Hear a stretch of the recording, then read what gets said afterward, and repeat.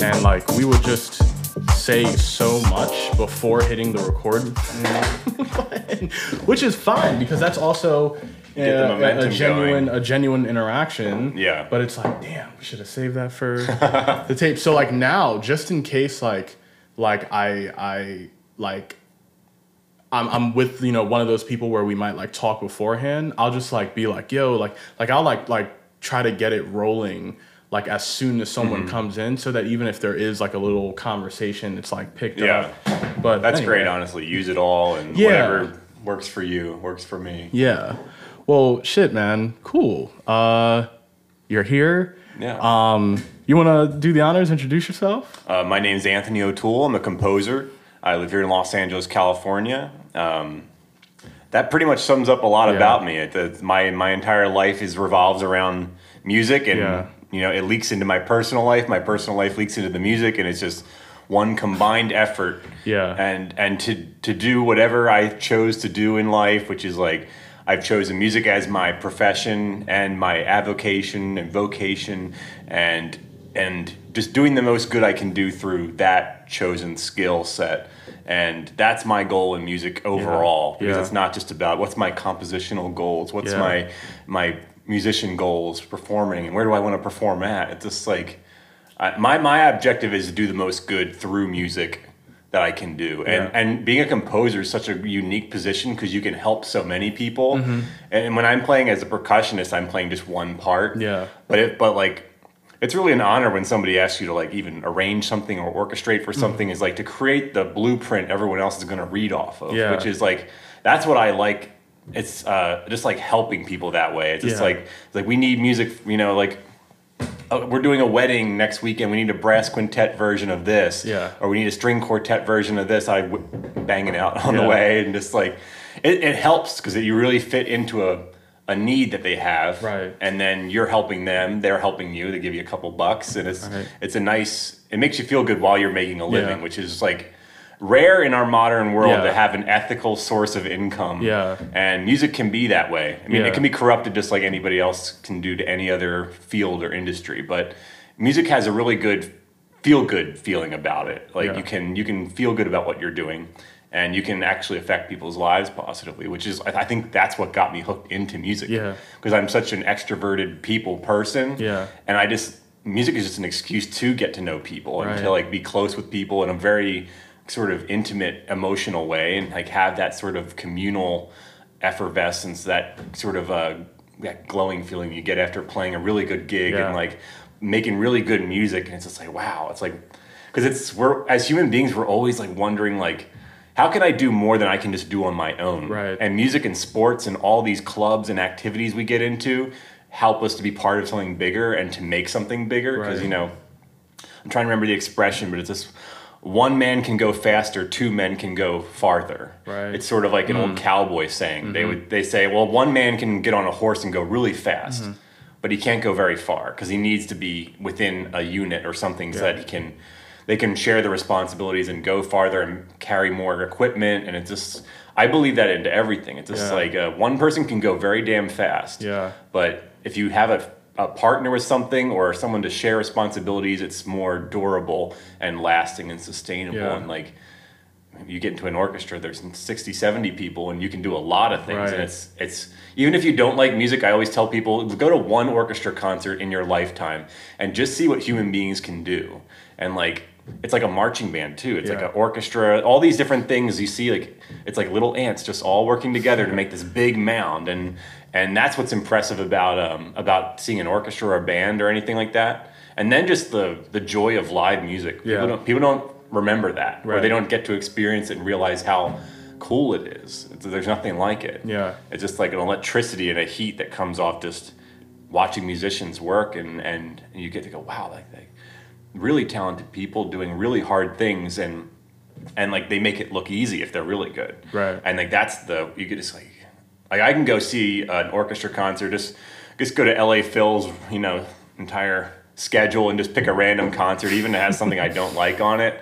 Just go there and see them handle it. Yeah. Like something really difficult, like a George Crumb piece or a Xenakis. Right. Well, because even if it's like not a piece you don't like that you don't know or maybe you like actively don't like, you're still seeing like professional musicians execute music on a professional level, and I think that perspective literally makes like any concert like, you know, that a professional musician is performing. It just makes it like when you just realize like whether or not like this is my cup of tea, I'm like watching anything at the highest level is just pure entertainment. Like I'll watch sports that I don't even like fucking get. Yeah. Like I think golf and tennis are still the only two sports where I truly don't have any grip on like the rules. I have the loosest understanding of tennis and golf, but I don't have the money to be good at those sports. Exactly. Like, exactly. I mean, my family's lower middle class, so I grew up. Same. I played the instrument that was free. I played percussion, even though I love percussion. I was lucky that I had that opportunity, and then like I learned instruments that the band director had around. So I learned tuba,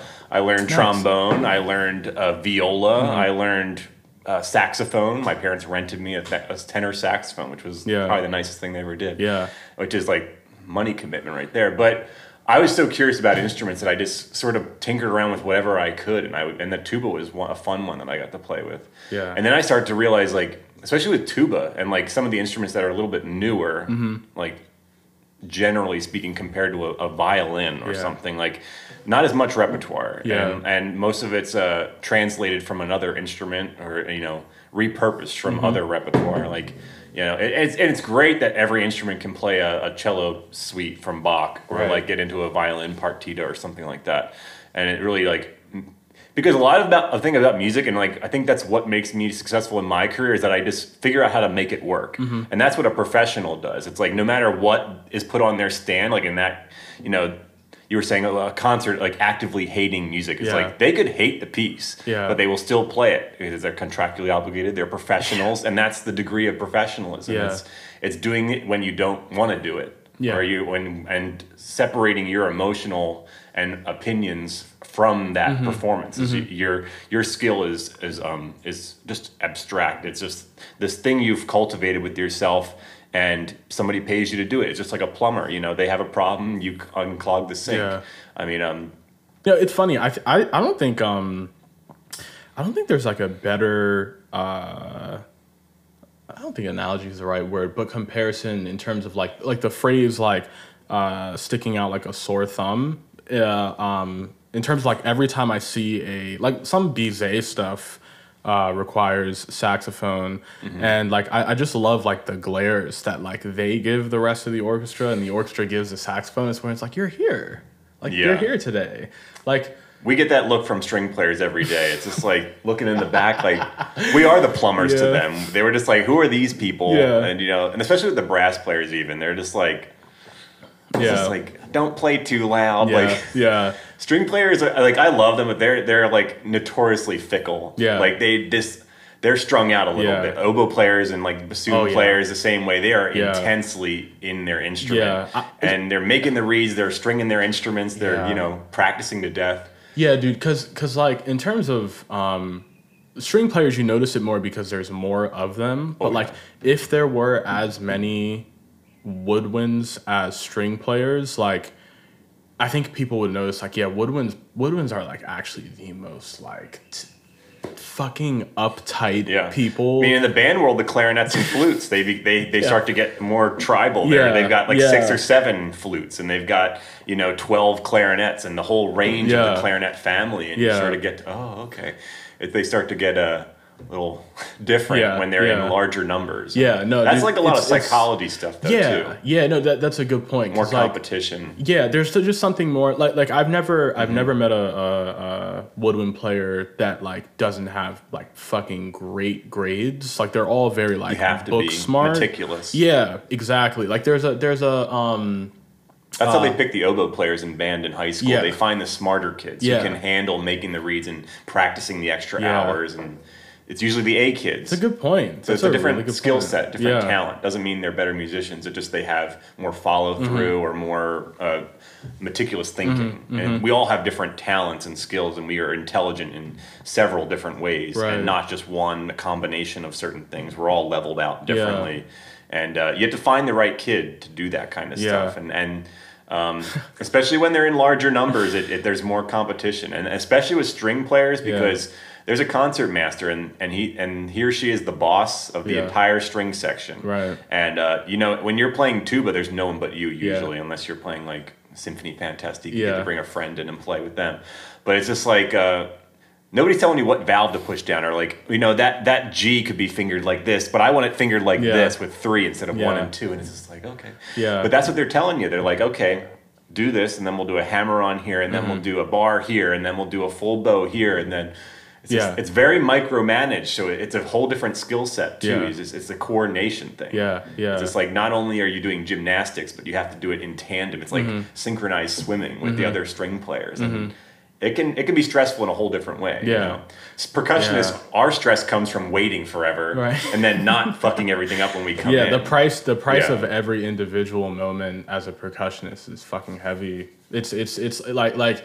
You gotta have balls to be a percussionist. Oh yeah, and like I have like this, I never gotten like nervous about things, and I don't know if I'm stupid or if I'm like smarter than it to be nervous, but I'm just like not thinking about all the risks. Like I'm a risk taker in my life too. So like me waiting to play Mahler 7 and crash cymbals once is not stressful to me. I'm just sitting there like, dude, you know, easier said than done, man. But like this is something like I have to like tell myself 10 times a day in order to be consistent in it, and that like just do stuff and stop like thinking about like the meaning behind like every little thing. There's a time and place to think about meaning, but it's not every day. It's so and I'm like for me it's like, okay, I'm picking up this like car key right now, like, and then like my brain just automatically connects it to like everything it could possibly mean. And am I picking it up because I have to go somewhere? Did I pick it up because I'll forget it later? And that's the source of a lot of unhappiness in our modern world. Seriously. Is we're trying to analyze every single thing we do, and it has to have meaning because we're, you know, the hippies that raised us shoved down our throats that like everything is special and everything has meaning. It's just no. Some things. You know, my papa was a simple man, like my grandfather, and he would just sit there, smoke a cigar, and watch baseball, and he didn't ask too many questions about why he was doing everything, and he was a happy man. And like I take that into my philosophy too. It's just like, you know, some days aren't going to be important, and that's fine. You know, not everybody gets to have a job that is a passion of theirs. You know, like, and you have to make a choice to go down this road as a musician or any creative field. But it's just like, try and not to ask so many questions and just do something productive and positive every day. And that's the best thing you can do. And I think it comes like, it also comes down to probably a safety thing as well, in terms of like, depending on how you grew up. Like for me, like I kind of had the type of childhood where like I would just constantly like watch my back for whatever reason. So I think the more closer you have to like I think as a kid, if you had to like be a little bit mindful, whether if you're like surrounding or just whatever, like it's so hard that like when like everything is fine, it's like very, very hard to just like turn off that like need to like, because it's more of a survival instinct. It's like I'm overthinking this thing. Yeah, like I'm overthinking this thing because like how does it impact like my reality in like every single way? Well, you got to think 30,000 years ago, Neanderthals left the planet. And we've only haven't written history for 5,000-7,000 years. And it's just like, we're still animals deep down. And like the brain is constructed in such a fashion that the animal brain is underneath and the human brain is built on top of that. So it's like, we can't negate that bottom basal instincts, which is like, you know, risk assessment, which is our main thing. And certain people are leveled in certain neurochemical ways and certain enhanced parts of their brain that make them more likely to sense, you know, problems and things like, you know, the color green we can see in over 100 shades because what color was the jungle? Green. And we have to find predators in the bushes. And, you know, you see these in regular animals. They're constantly. Like, look at a squirrel. They are neurotic. Yeah. Like, they are always looking, because everything's bigger than them. Yeah. And like, and that's how, like, even for children in high school, if there's anything about you that sticks out in a weird way, kids are little sociopaths. They will knock at and peck at you because you look different, or you act different, or you like different things in them. I was a kid. They asked, "What's your favorite band?" I go, "I listen to Hindemith." Like, like I was going to get some shit no matter what I looked like, because I was just weird, and I didn't realize how weird that was, and I didn't have that like camouflaging instinct you have as most kids. Because like, between the ages of 13 and 25, all you can think about is, what does everybody else think about me? And like, I feel so awkward because I bypassed that whole thing. I was just an awkward music kid, and I did like other stuff too. I was still playing with Legos, and I was 16 years old, so I was getting shit left and right for stuff. But I was like a very docile person, still am to this day, just a very chill guy. And like, people tried to get a rise out of me, but like my older brother, like, he would pick on me constantly, so I was just conditioned to just ignore people who were critical of me like that. So like, I would go to high school and kids would be calling me something or try and get a rise out of me because I was so like this baseline, like chill, leveled out, and like that bothered them for some reason. They would always try and like kick me or like push me or get me to like get angry and yell, but I never yell. Like maybe like a Dodgers game or something, I'll yell or raise my voice, but other than that, like, I see no point in anger too. I'm not an angry person. I have a very satisfying life, so I have no need to take it out on people. And especially with kids, like, you don't know what their kids coming from. They might be picking on you because they might have a bad home life or something. But high school's like prison. You just shove them all in a building and just let them at each other. And just like, if something terrible goes bad, then maybe you can discipline them. But also try to learn in that environment. It's just like this whole mess of things. And so, I just like, that really shaped me, and it shaped you, obviously. Like, we turned out the way we did because, we had an oppositional force against us, and it made us really question who we are and say, do we want to keep going with that? I could stop being the music kid. I could stop being the kid playing with Legos at 17 years old, but then I could maybe not get hit or like get made fun of. But I was like, no, I'm going to stick to this. Like, high school's only 4 years. And then you get to college and people are, love that part of you. And it's just like more specialized. It's interesting, right? Because like 0 to 17, survival. Survival, trying to fit in. And then like now, even if it's for like work stuff, maybe you're like, man, how do I stand out in like my job interviews or whatever? And like in any way, you gotta ask yourself, do I need to stand out too? Exactly. Like it very, very rapidly switches from fitting in to trying to stand out, which is like tough because like everything like has a muscle. Like you gotta like like the act of standing out, really that's not even, it sounds like an external thing, but it's actually like you first start off like figuring out, well, like internally, who am I, like what actually makes me different, and then like you have to show that. But it's weird though, because I think like when we think of like standing out, or like, I don't think it's obvious, like especially going that 17 like 18 transition and then like the expectation of being an adult. Like I don't think like internal reflection, like it's not even something that we like verbally articulate. Like, oh, make sure you like you're internally, like so close to something, and I'm gonna push you right over into it. But you're on the right track with that. But it's also our skewed idea of what exceptional is. Right. And what you were saying earlier about just do something.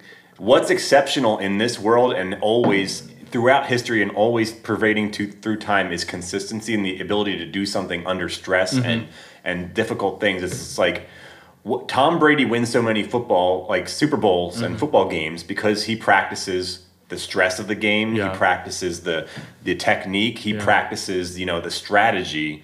He's not a dumb person either. So he has all those facets that take somebody who's exceptional to be. And like, he's a normal person. He wasn't even one of the first draft picks. He was just a California guy who played football, and he got himself better. Because he learned. He bypassed the ego, which says, I'm good enough already. They should just notice me for who I am. That's not right. Which is like he's probably a perfect example of how far reflecting inwards can take you, in the sense that like, even like it's never too late to try to objectively look inward and be like, what do I like? What don't I like? How can I be better? Like, how do I measure what to work on? When, how often? And because I mean, with him, he literally has, in terms of physical attributes, he's looks built like, to be a football player. He's got the natural inclination to be one, Right. he can, it's just like if you're 7 foot tall, there's a good chance you could excel in basketball, Right. in Right. volleyball or something where height is a preference. Right, thing. but then he ran into doesn't mean guys. everything. Right, because of course, when you get to the league, everyone's athletic, Yeah, and like then Scottie Pippen wasn't super tall, but he was an incredible player. Right. So like when Tom stands next to other guys in the NFL, they make him like look unathletic, and it's kind of true in that, like, his combine stuff. But it's what we think athletic looks like too. Exactly. He has a lean body rather than a bulky body, and he doesn't need to be bulky. Yeah. He needs to be quick and agile. He never gets sacked, rarely gets sacked, and that's because of how he builds his body, the kind of fuel he gives himself, and the kind of environment he lives in. It's not just about being the biggest you can be. Right. A lot of athletes think, well, I got to stand out. Right. How are you standing out if you look like everybody else? Right. You have to give yourself the tools to do the exact task you're looking to do, and that's like. I go and do a lot of like little residencies at schools, like colleges and universities, and the biggest question is, should I go into music? And that's a big question. Like that's that's like asking kids, like, should you go to college in general? Like we have to start, stop romanticizing and saying college is the main route. It's like most musicians like that are really popular right now, are successful, like most of them don't go to college. Right. Like there is centuries of composers not going to universities. They would maybe just go study with somebody, and that's the style of like learning that you should seek is apprenticeship. Like it's the system that's worked the longest. It's saying, okay, well, I'm gonna pick something and stick with it. Something that I think I have an affinity for, or I'm naturally built for, that would work. I think about myself. I go, if I was born 100 years ago, there's no fucking chance I'd be a composer. I'd be put in a fucking coal mine. Like I'm a big guy and I'm strong. Like I would not be put in a little room making music. I would be put to work on something strenuous because like that's my given talent. But it doesn't mean I have to go into that. I don't have to be an athlete. My family is a big college football players and like this football family in general. And like my mom and my dad were always pushing me. He's like, come on, Tony, just do football. My mom would even just like get me in the car and like we just arrive and I'd be like, why are we at the football tryouts? My mom would just push me out there. I'm like, and I'd do it. I was just like, and I was good at it. I was just a bigger kid, like doesn't mean I have to do that. It didn't, like if I didn't have anything musically going for me, then I would have just gone to football. I would have just done it to do it. By the way, you're the first of now like two things that I've ever like encountered in a composer. One, literally, you are the very first extroverted composer I've It's a very introverted thing to do. Ever met. Literally, very first, like childhood till now. And second, I think having like any knowledge of sports whatsoever. Oh, yeah. Yeah, those are the two things where it's like, wait, a composer right now is there's a lot of things about me because people have a very rigid idea of what a composer is. Because like the stories of them are so ridiculous. But do you think composers buy into that?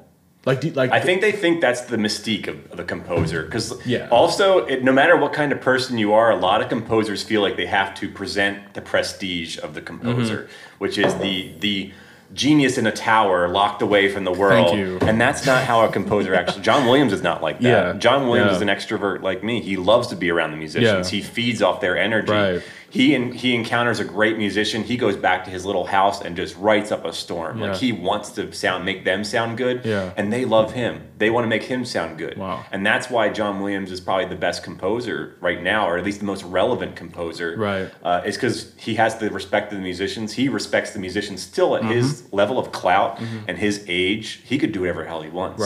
He has the money to pay musicians to do whatever the hell he wants to do. But he's still making considerations of each instrument and the musicians that play the instruments, and he's garnering relationships with those players. And he'll write pieces, concertos just for musicians he admires. Chester Schmidt's the tuba concerto. He didn't write that for a ton of money. He just wrote that to do it for a friend of his. And I was just talking to I had a episode with some composers. It was like episode like 4, one of the earlier ones. And anyway, I was talking to them about that because like I was like, I even wondered. So before I went to the conservatory, I wasn't really a part of like classical culture, probably like many people, before like really going into that, like I went to a public school, so I still like chilled Me with too. like regular fucking people up until I went to music school and realized like, oh, there's like a culture within this culture. Got it. It's like a shame on you for being well-adjusted and well-rounded. Exactly. Yeah, no, you have to be a freak. Right, because I'd go in there and be like, yo, who wants to go to the Ravens game? They'd be like, what the fuck is a Raven? Like, we're going to Aspen this summer, right. and if we can't get into Aspen, we're going to try and go to, Tanglewood. Yeah, which I was like the only kid that didn't. Like, I want to have a summer and be a child. I'm going to go get like a job, make some money for the fall semester. Exactly. You're spending money to go to Aspen or Tanglewood. Exactly. That was, to me, about festivals. The worst aspect is not that like I'm even spending the money. It's that like I cannot use the time to make money because like I'm not doing this. They're capitalizing your time for a tuition fee. Yeah, which is just like I did drum corps and like that cost $1,000 or so plus expenses along the way, and I was just like, my family can't afford this. Like I had to work my job and save money, and then even ask my parents to chip in for some of it. And I still didn't pay the full dues that they still let me march because they were like, well, we can't have a hole. But, so I was just like. And those festivals are even more expensive, and it's because they room and board you and everything like that, and then they're feeding you, and it's just like, and then it's just an elitist thing too. At a point, and then you get to have this little badge on your little chest, and you go, "I went to Aspen this year and Tanglewood that year." It's a pedigree thing. Yeah, it's always sounded like an extended. But can you play? That's my question. Yeah. Like obviously, I mean, of course, they have the facilities, like the orchestra. You're gonna get lessons and stuff. Like if you go there with the intention of actually maybe 2 out of every like 10 people I would ask, like, what are you most excited about going to a festival or just something along that line? It was the social aspect. It wasn't actually like, oh, like I get to pick the brain of so and so this summer and like hope to improve my thing. It was a social thing. It is. Which like you go there and you're not a freak anymore because you're around kids that are exactly like you and as interested in music as you are. They're trying to maximize their little route they've planned for themselves. This trajectory, like any Tiger Mom or anything that like puts a kid on a route and says you have to do and be exceptional constantly and you have to be amazing in the top 1%. Yeah, that's exhausting for a child. Like you need time to decompress and just be a young and just. I even at my age, I'm still like enjoying, being young and going out and having friends and a social life, and like that's what makes my music good. I think, even to assert that it's good. It's just like, because I'm very critical of myself because I'm always saying I could get better, I could do better, and every piece is an improvement on the last piece, and there's an evolution, And most people who listen to my music or have played pieces of mine, they can go, okay, there's this consistent level of decency in the pieces. Like I'm trying to attain a professional level of compositional merit. But, the material evolves over my years. I'm evolving as a person. And, like, that's a real artist. Your life is interconnected to your craft. Right. And they're a reflection of each other. And if you're not in a good headspace mentally or in your personal life, your music's not going to be great. I mean, obviously, some composers, the more conflict they go into, the better their music gets, because then the emotion they're using is raw and angry, and they're feeling a certain way. But like you said, I'm different than most composers. I don't think of myself as this lofty intellectual, which is a lot of people go into composition because they want to be seen as smart. And composition is like. It's like calculus, but then you also get to pretend you're a wizard too, Like, you know what I'm saying? Like, there's a magic around it. Like, I put this chord next to this chord, and like, regular musicians who can't even get past theory 1, they're like, oh my God. Like, but it's just the prestige. It's like magic. They're just waving the things and redirecting your attention. And that's what composition is. It's just, magic tricks. You build this belt, of tricks you have, and this bag you can pull out of. And every composer is just putting them in different combinations. But what I'm doing is I'm making the bag deeper. I'm finding more tricks and more things, more spins and loops I can put you through. And that's what you get. Like, that's the satisfying part. And that's what you have to do as a musician and a composer is evolve, because you have to keep. You're an entertainer, you have to think of yourself, you're a craftsman, but you're an entertainer.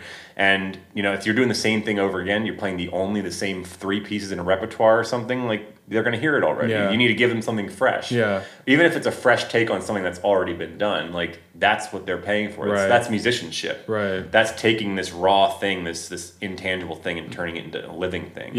And, like, whatever style or grace or stank you put onto that thing you're doing is what they're going to recognize. It's like Doc Severinsen, like such a recognizable tone on the trumpet, and his phrasing and his style is very unique. And like I went to a master class with him. He's like, that's what they come and pay for, is what I do with it. You know, what I'm actually saying. Right. Because they know the tunes, like, and especially with jazz, like everyone knows all those tunes, most of them. Even a regular person, like it's what does Dizzy Gillespie do with that tune? What does Sonny Rollins do with that tune? Right. And that's why, if you start looking at evolution of Western music, you have like classical music where the composer is king. He is he's the head honcho. He's the king of the jungle. Jazz flips that around. The composer's down here. He just wrote the head. Yeah. Now who's the king? The musician. And the musicians like the jazz because they can flex their muscles. They're not subordinate. Yeah. Now how I run music is I like a level playing field. I like the composer to interact with the musician and improve each other, and a conductor to be on the same level. He's a collaborative musician just like all the rest of us. And it's just like, there are clear times, especially with the more musicians you have, that you need to have a hierarchy of, okay, the conductors calling the shots, because like someone has to. And it's an unpleasant thing, because like we all like to think, oh, we're all special, we're all have an input and an opinion. But the second somebody puts you on their payroll, they get to say when your opinion's valid. Yeah. Unless they violate some boundary, which usually they don't. But it's just like, most of the time, like, you should be happy to be on that payroll and to be included in an orchestra or any ensemble, and just learn from that conductor, because it's not always about your own hubris and your own ego. And like, that's the main struggle I think we all have to get through, no matter what your industry is. Get past yourself. Yeah. Know yourself, and then get over it. Yeah. And just like, no matter what bad things have happened to you, no matter what things you expect out of life or anything, we're all just here in this one moment. That's all that matters. Yeah. And you were saying, like, why am I picking up this key? Like, don't think about the past so much. Because every day is a new, fresh start. And it's so cliche, and we hate cliches because they're so true. Yeah. And we just don't listen to them. It's just like when you're trying to lose weight or you're trying to, like, build muscle, it's like, we know the hard facts. It's just like, you have to eat this much and you have to exercise this much. And it's malleable. You can't circumnavigate these hard facts. And so it's like we all know we're going to die. We can't go around that. Yeah. No, it's wasting time to think you can. You're so right, and like I'm kind of realizing, like, even myself, I think in the last, especially in the last year, pandemic and shit, I think I just had like a shit ton of realizations about myself, the world, how like. That's what happens when you isolate yourself. Oh yeah. You're not, the din of the world doesn't block out those thoughts. Yeah, man, and it's like, scary for a lot of people. Right, exactly. Which it was weird, you can't because be scared of that kind of realistic honesty. Right, there were aspects of it that I really, really, really, really enjoyed, in terms of like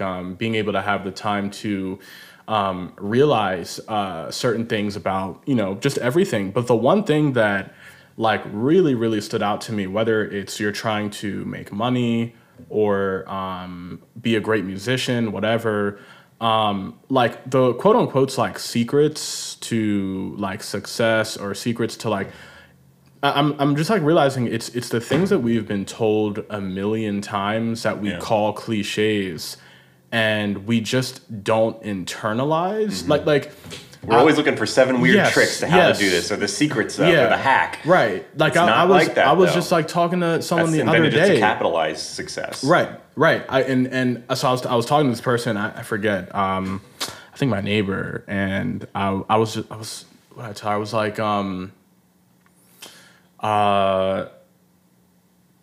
fuck. Oh man, it was good. It was a good conversation. It was related to this, but like.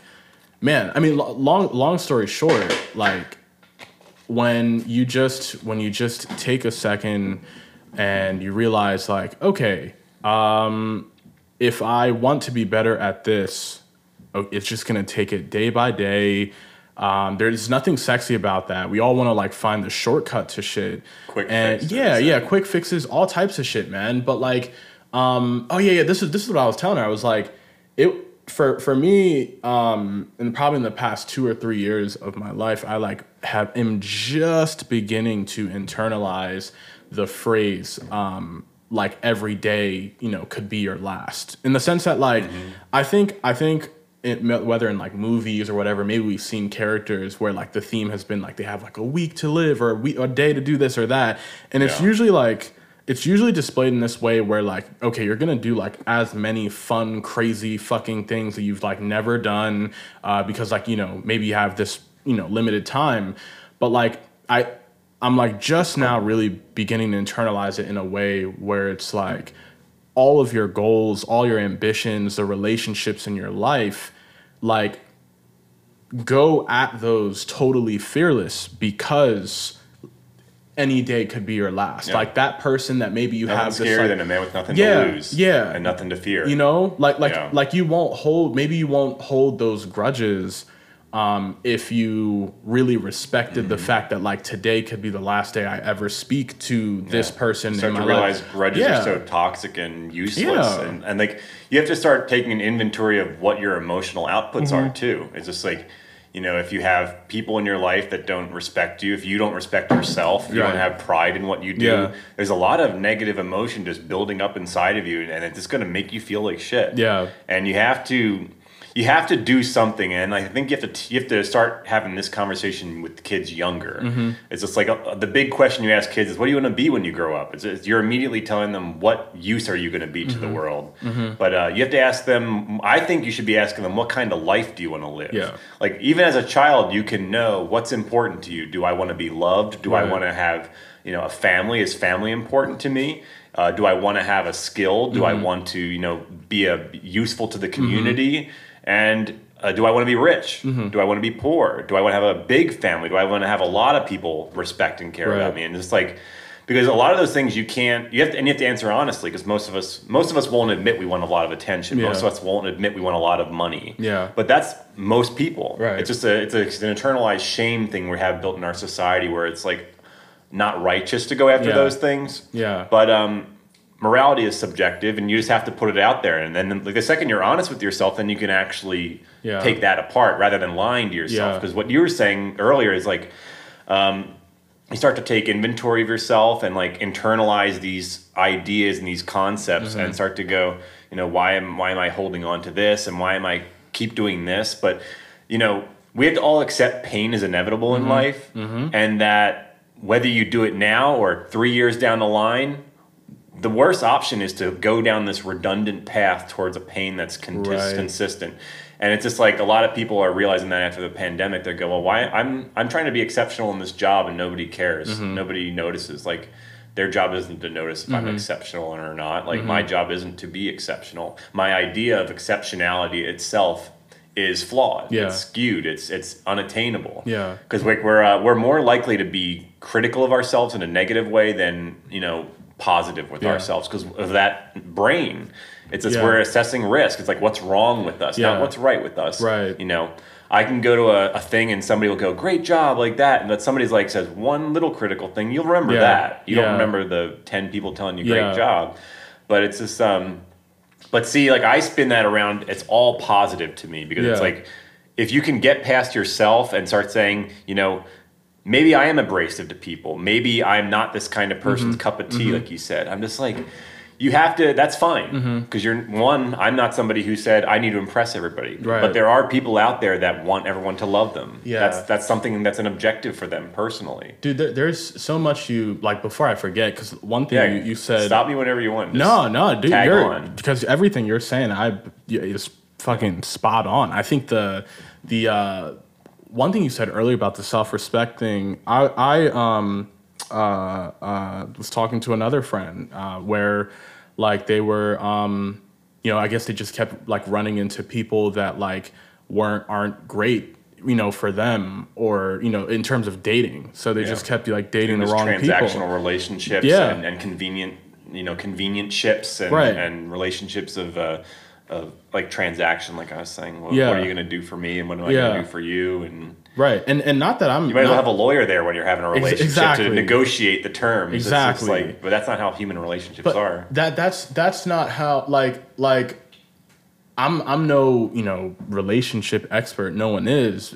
I'm damn sure not. That's probably my weakness, because I've spent too much time doing other things and having platonic relationships with people and professional relationships. It's just like, I don't practice the world of dating. I don't practice the world of going out there and trying to convince someone that I am desirable in a sexual or romantic capacity. It's just like, but I have such a fulfilling life outside of that I don't critique myself too much with that. I don't think that's the end of the world. Right. But a lot of people don't have the fulfilling part of their life, and they put all their eggs into that basket, which is like, I'm going to make myself as sexually desirable as I can, or as like, I'm going to have the most, husband or wife, the best looking one with the best kids, and I'm going to like live through them. But similar to what you just said earlier in terms of like, the self-respect thing, being honest with yourself, being able to like admit your faults and shit like that.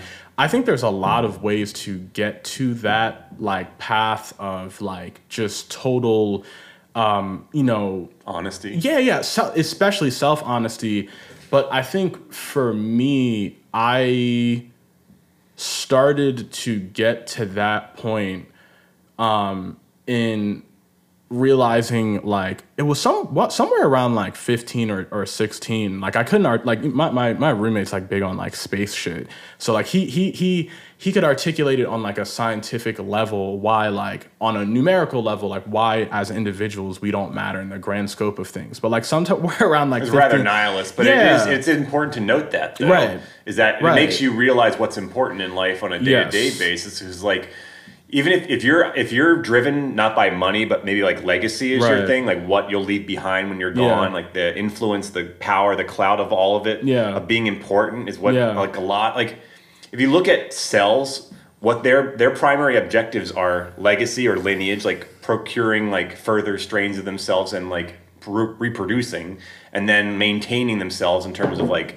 fuel and whatever cells need. Right. But we're just a bundle of cells, because like how can we think beyond what a cell does? We're not that evolved. We just have a further awareness than most animals do. But the irony though of thinking you're important, or it's not even that you're not actively thinking you're important. You're just overestimating your importance, like on a fundamental mental level. The irony of that is that like it makes shit like you have to deal with way heavier than it needs to be. And in terms of like reflecting and going inwards, like, okay, I don't, like, here's what I can work on myself. And like why that process might be tough is because at least to me, I thought of it in a way where it's like, man, it's so easy to go do this thing that like scares me a little bit, whether it's like a truth or an activity that like forces me to change in some type of way. Yeah,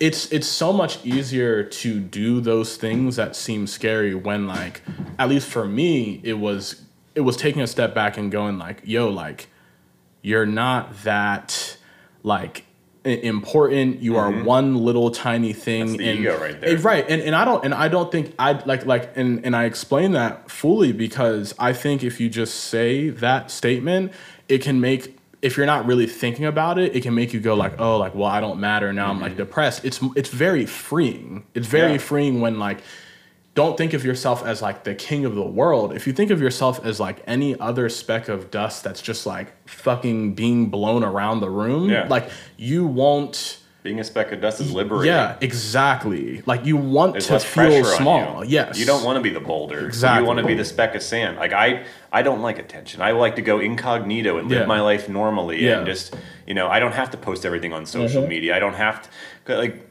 I know you probably can't see it on the podcast, but like we used to live in a very small circle of people.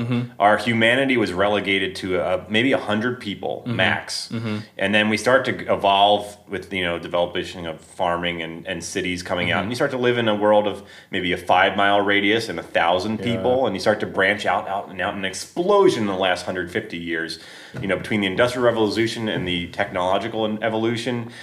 We're now living in a world where this circle is so gigantic, but we still forget that there's that inner circle of people that actually are important to us. And that's where we have to start living, is remind us that this whole global circle that we're living in, because we have the internet and everything and information, it's not that important because you're never going to meet all those people. Yeah. They're all other specks of sand. Yeah. And then there's the other one. There's like an inner circle, and then that first circle is where you learn trust, love, compassion, all those things. And it's just like, if anything goes wrong with your life, it typically happens in the development of that first circle, the family, your home life. Yeah. And then you can extrapolate that and take that out into the world, into your larger circles, and that's how you interact with people. Right. If you have a bad family, if you have a good family, that's going to affect how you deal with strangers and how you deal with, coworkers and people in the larger circle. But it's, if you live in that world, in the global circle, the ceiling is so high, you're never going to reach it. Right. And you're always going to feel like a speck of sand in the worst possible way, like inferior, like small, tiny. But you're comparing yourself to the boulder. Yeah. And Mark Twain says joy is the comparison of all. Comparison is the death of all joy. Right.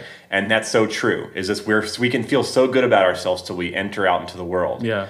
And there's a degree of that which is good, which holds us accountable, because we are living in a community. We have to constantly remember ourselves, so that we're parts of the beach and that speck of sand. We have to fill our role as that speck of sand. Like we have to hold together as the beach to create one bigger thing, which is humanity. And like that's the greatest religion you can have, is like that sense of connection to other human beings. But you should also like want to be bigger than the speck of sand, because that can happen. You can evolve and become bigger, but like there's no rubric for life or syllabus, so you don't have to meet certain criteria at certain points. Now when we compare ourselves to other people, we go, okay, say you're in 4th, 5th grade and you get held back. You're immediately comparing yourself to everyone else your age. They're moving forward, you're not. Everyone's getting married right now, you're not. But that's okay. Like just because everyone else is doing it at these points.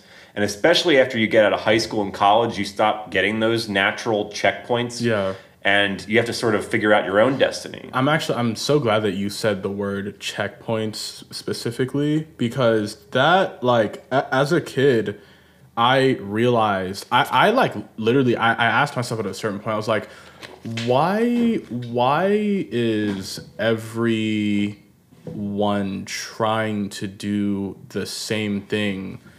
Like, past the only same thing that we should all be trying to do as every other human being is like get food, shelter, and water. Yeah, and take care of each other. Yeah, like right, exactly. Past that, it's like, well, why do you want to get married? Because everyone else is getting married. Like that's not us. Like obviously, we could talk about like why that is essential for like a functioning and healthy community. But like from like if we're in terms of like the internal pressure that you might put on yourself, especially considering that like we do not have that pressure of like, well, I need to like fucking get hitched with someone and make some kids because like the village needs more bodies. That is not a thing anymore. That's not important either, but it's also your reflection of yourself. If you feel like I'm not going to be attractive anymore, I'm losing my hair, I'm getting fatter, or whatever it is, people will go, well, I need to capitalize on how I am now and what I've always capitalized or made the most important things about me. Because some people, they go, well, how I look is the most important, the most noticeable, most exceptional thing about me.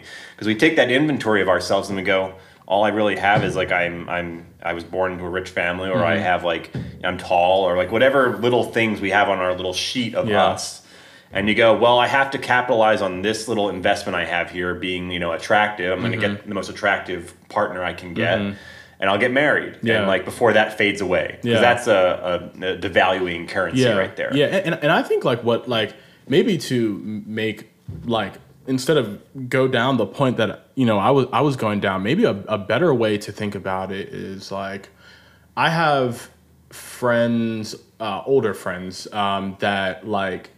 Maybe like they've like cried like actual tears because they feel like a lesser person, whether because like they're at a certain age and they're not married or don't have kids or whatever.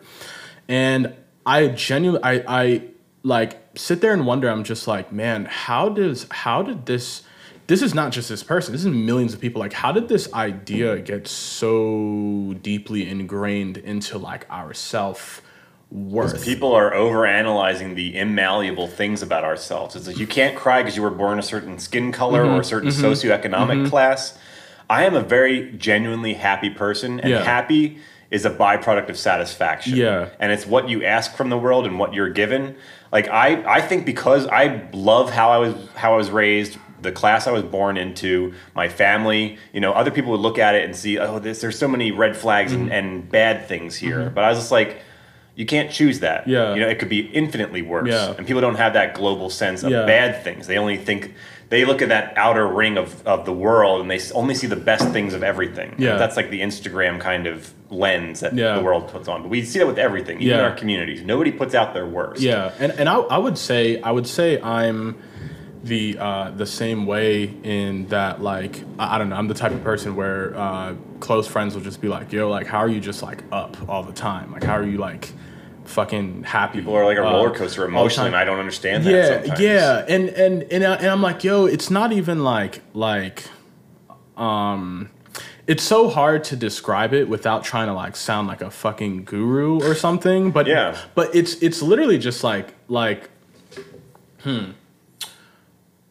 use whichever vernacular or terminology you want to use to describe it. We used to call it chakras or balance or whatever it is. Like, you can sound like a hippie one way, but it doesn't matter. As long as you're trying to make a metaphor or an allegorical sense of what these intangible feelings are. It's just like, use whatever words you want without thinking like, am I going to sound like a guru or whatever? Like, I think the best way I can put it into words... There's buzzwords now people use. And it describes the same shit that we've been dealing with as humanity forever. So. Right.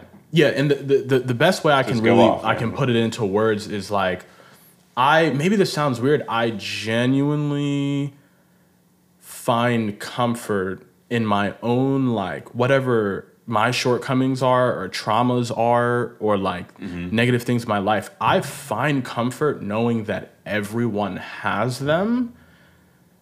So I don't get down by them for too long. Like, I feel negative emotions, of course. I think it's a matter of like duration and like how deeply do you allow like shit that doesn't go well to like like how deeply do you allow it to like surround your whole fucking perspective on life. And I would say like, I don't know, something happens, like maybe like something really, really bad happens. I'll have like some days, like a 2-3 day stretch where like, okay, right now, like, it's a little bit hard to, like, be my positive self because this thing is, like, heavy right now.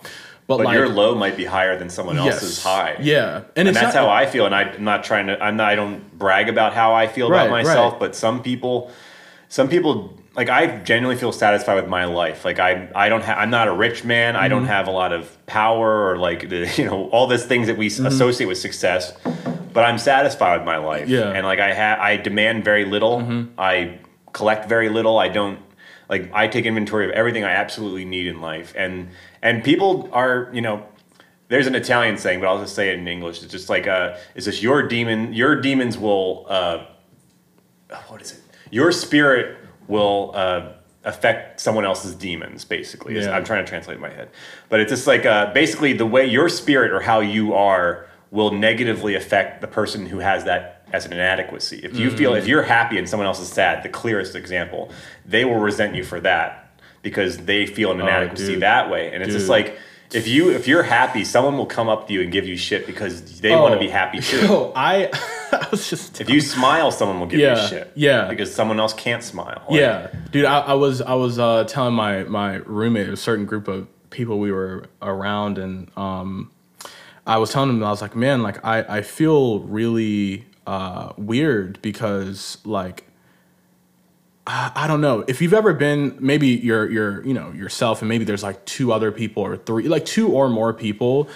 One is enough, like one other person is enough, but especially when it's a group and everyone's kind of like sharing like why their life is shitty or why they feel like shit that day, and you're just like, yo, like I'm actually like pretty fucking great right now. Like people fucking hate that. But human beings, the greatest potential for bonding and connecting to each other is through pain. Right. Because it's the only thing we all share. But success is exceptional. But I should give some context in that, like, if these are not like people, if these are people that you know well, or and like maybe every time like you've gotten together many times and like it's always it can always be negative, which like I would say that happened more younger. Obviously, like at this point in my life, I'm not like gonna have a consistent circle of people that are just like constantly unhappy. But especially like back in the day when like, maybe it was college people, and then like you kind of realize like, man, like all we ever talk about is like what's wrong with shit or this or that. So then like it's in those moments where you're just like, yo, like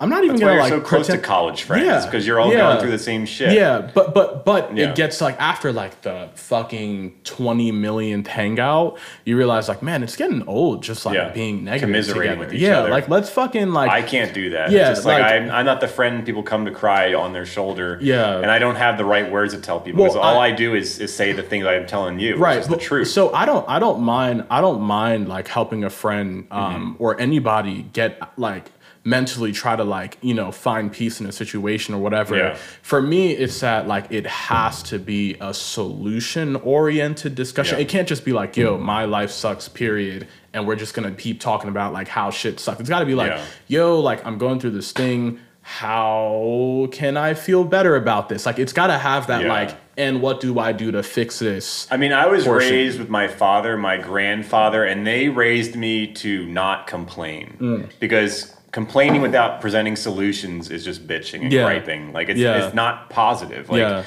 it just makes some, and like especially when it's something that's already hard to do. Like say like you're doing like outdoor work and it's hot and it's hard to do. Like complaining isn't going to make it any easier. So you have to just save that energy, because if you emotionally decide or mentally decide that this is an incredibly difficult task, you'll never do it. And on that word energy, like again, like at the risk of like sounding like a fucking like sensei or guru,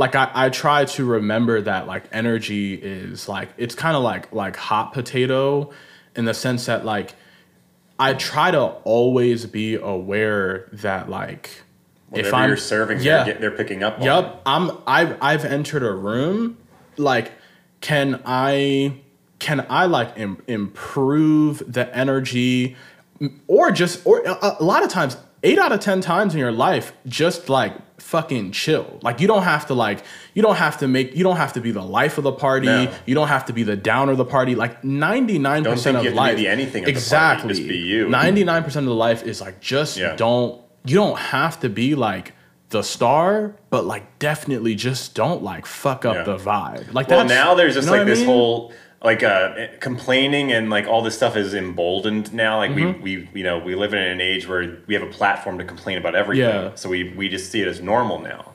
But we don't realize how negative it affects your life. Like, right. You have to be conscious of if you're thinking of like your social media and stuff, and like you're broadcasting yourself out to the world, like be careful of what you put out there and like how you display yourself. Like now you don't have to put up a front and act stronger than you are, but you don't have to act weak. You don't have to do all that stuff. Just we know as human beings deep down that we all have our strengths and our weaknesses, and we have our points of highs and lows, and we accept that about each other. Yeah. But when you just indulge too much in one or the other, and you brag too much about your strengths, and you cry too much about your weaknesses. It's like people don't have enough patience for that, because they all have their own problems. It's just like there's nothing good that's really going to come from throwing your problems out into the world. It's just like a bunch of feathers going out in the world. You're trying to collect them back. You can never do it. And it's like, what were we talking about? We were talking about, you were saying the energy you bring into a room. Like, you know, the saddest person can be the one that's acting out the most and just clowning around and just like being the biggest person. Like you look at Robin Williams. I was like he had this right on my tongue, deep down urge to be the center of attention, and that could come from that first circle we're talking about. His parents never paying attention to him. His parents both working or being working class family from Boston or wherever he's from.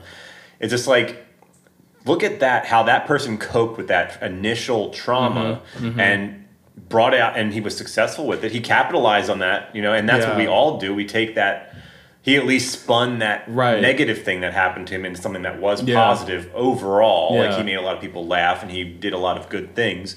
But he was still harming himself in terms of being an alcoholic and eventually committing suicide, and just like and that's what's sad, is you have to find the humanity in every person and realize like we all have our baseline needs and demands. Like you shouldn't have to ever ask to be respected, to be loved and appreciated. And like those are the three basic things we all want as human beings. It's like someone to give a shit about what we're doing in our life or how we are. It's just like we equate that, I want to be married so that someone has to ask me what I'm doing every day and I'm accountable and somebody cares what I did today. And like even if it's in a negative, like envious kind of way. At least somebody cares about what you're doing. Right. Like you exist to somebody. Right. It's just like people are like, I don't want to die and be in my apartment and my cat eats me. Yeah, like, and like no one cares that I was alive or dead. But it's also the way, like, it's probably worth noting, like,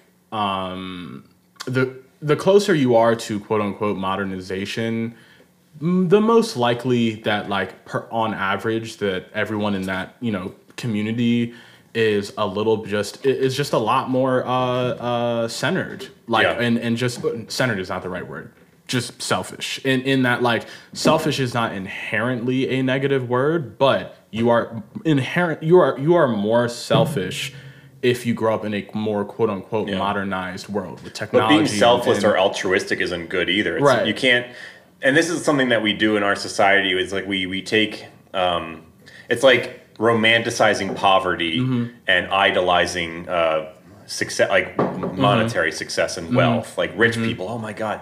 Like we will watch a show about a hot person, about a rich person, about, you know, this, and then we'll gawk at the other direction and go, let's look at like a little people living their lives or just like overweight people living their lives. It's like there's the regular people in the middle never really get attention. It's like people who are just living their lives in an uneventful but positive way. And it's just like that's what we get to when we get to elections. It's like we only ever you know, it's the tax cuts for the super wealthy, or it's like we're giving too much money to the impoverished people or the homeless, and like these are all mostly big city issues too. Like the regular small town in Kansas doesn't give a shit either way. Like they're all on the same level. There's no real rich people in their town, but they but then that's why the middle class always feels neglected in elections too, and they lash out and they say, well, we're going to vote for Donald Trump or we're going to vote for Bernie or something like that, and they go, well, we need to radicalize ourselves and become these extremes that people pay attention to. Well, I mean, actually, first, before I respond to that, the something about the Robin Williams thing just popped back up my head. What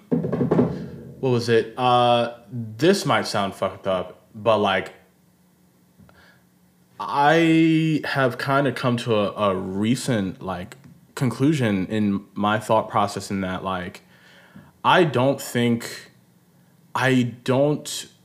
it is wise to allow people to be a part of like the measure of your happiness. And in the sense, I'm not saying people can't make you happy.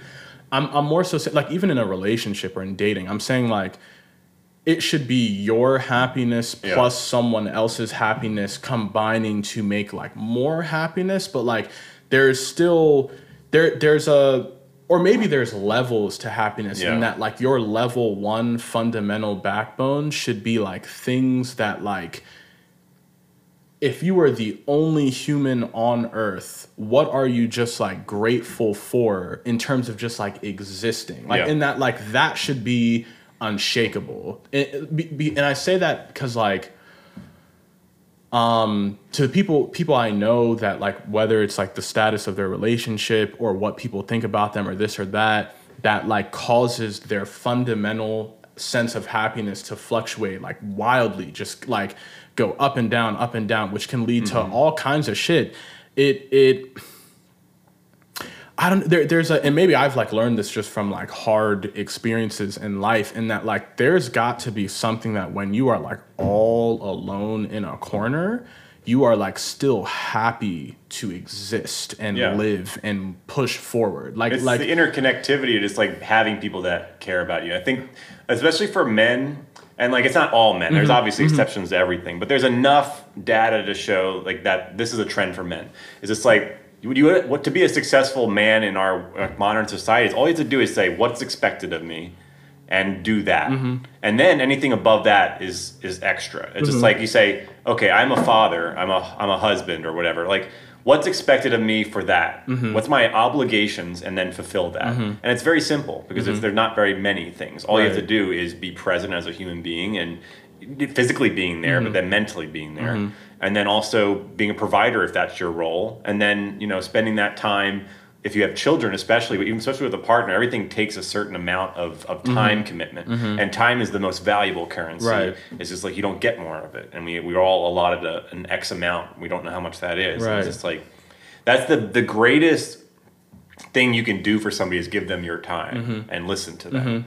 And like that's the most valuable thing to me, and that's why I'm satisfied in my life, is because I know people do care about me because I've taken the time to care about them, and it's a reciprocal thing. And so there are some people in your life you're always going to put more effort in than they are, right? And that's fine. They're not toxic people, right? But but yeah, some things are going to be worth a little bit more money. Yeah, they're going to be worth a little bit more time. Yeah. But you have to say, okay, let's analyze this, use your brain and think, what do I need? Right. Is that being satisfied? Because it's not all about, especially I was saying, for manhood, you have to say, what's expected of me and then reach that. But you have to ask things too, and they have to reach that too. It has to be a fair relationship. Yeah. Like a lot of the times, like in the old days, maybe 100 years ago or more, like men just were grunts. They just worked. They just worked, made money, and then put that back into their life, and like any derivation from that made you not a great father or not a great husband. And it's hard to have your own life too and still be meeting your obligations. Right. And that's a hard thing. You balance that your whole life. It's not really, and I find it with music.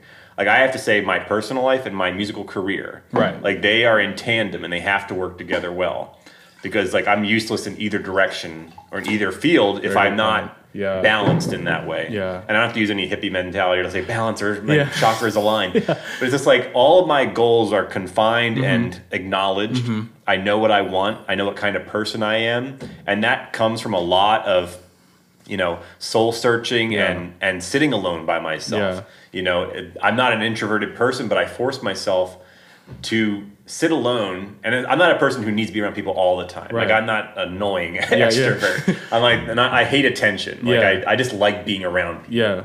It's just like I do my work a lot of the time. I'll go to like a library or something around people. Yeah. Like in college, I would always just go study on the noisiest floor because I can just tune the noise out. I just like the ambient sound. Same way. So I just sit there and work, and I'm just in my happy place. I just like I just know there's people there. It's like I like living with roommates because there's always somebody around.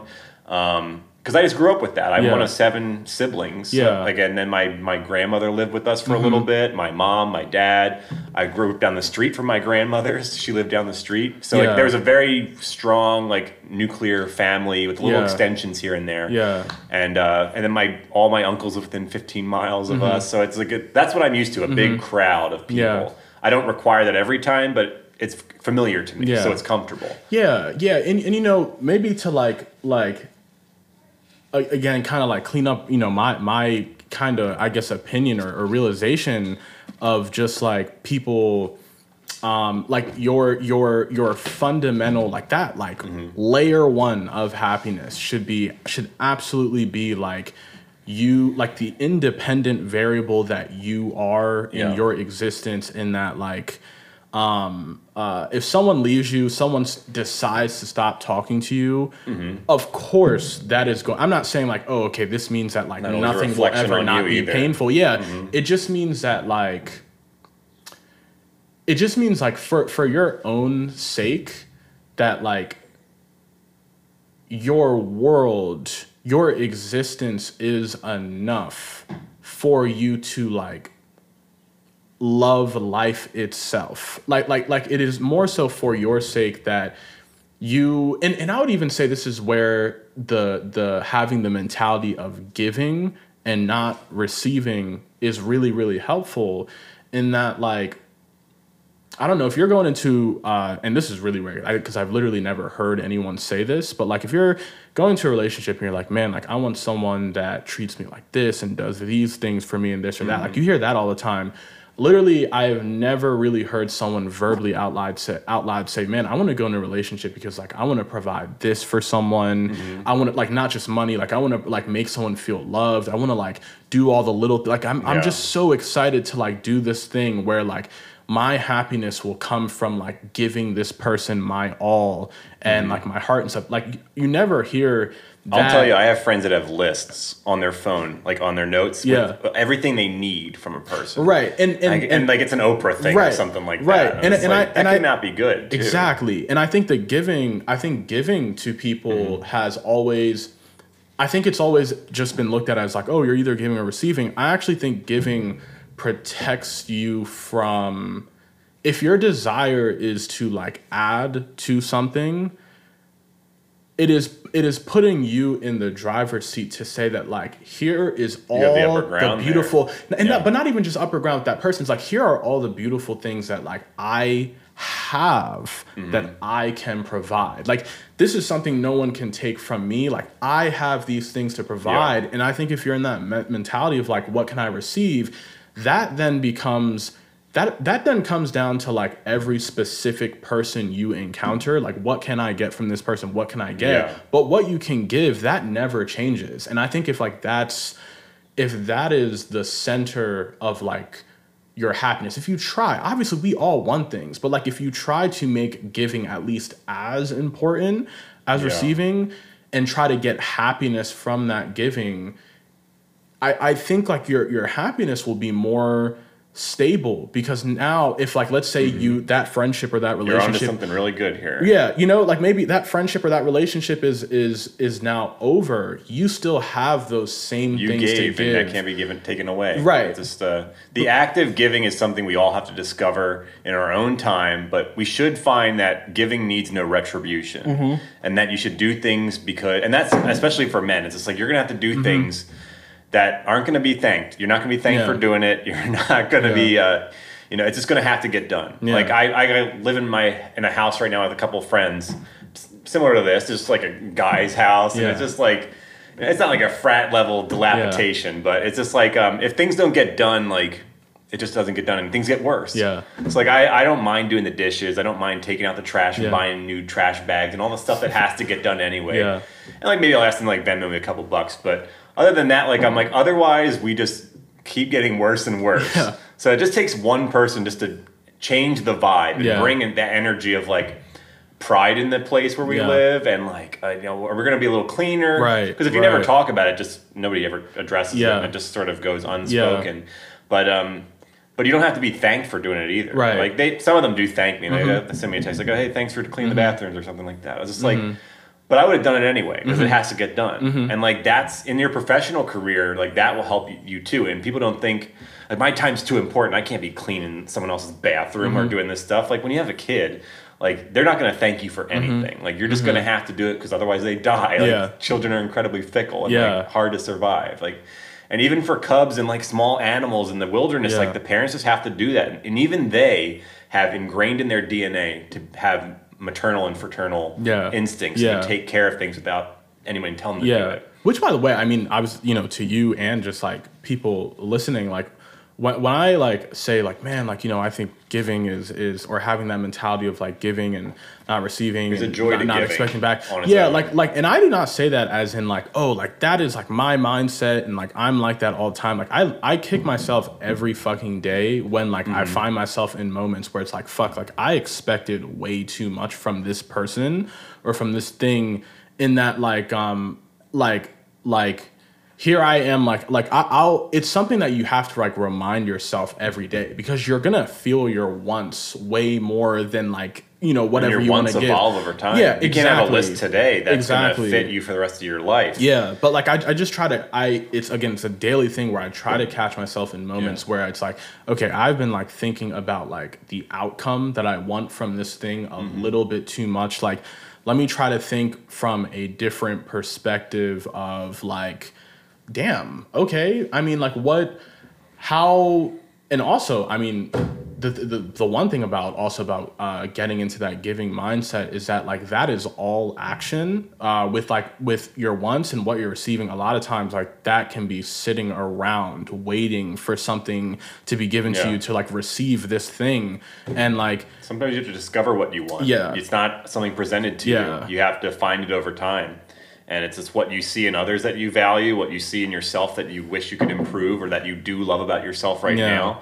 Because that's something you have to do, even though if you don't think you're in an advantageous position with lots of talents and natural abilities, you still have to find something you do love about yourself. Yeah. And you have to be able to be proud of yourself. Yeah. And there's reason for that in a plethora of different things. Like and it might not be the most conventional thing to be, but we all have our talents, we all have our skills and our abilities, and something about our perspective or our history that brings to the table something invaluable. Because a lot of the time, like we try to find value in things so that we can exploit it to its most maximal capital outcome, which is like, how much money can I make off this? And a lot of times with people, we sadly do that. We see, what value does this person have to me? And like a lot of people will ghost you or just move on or not respond to you or not want to be friends with you because they don't see immediate value to you. But like all the people who are greatest successes went into the frontier and found a hole with oil in it. There was no sign that says oil here. Yeah. We don't wear our value on our face. Yeah. And that's something we have to all value, learn too.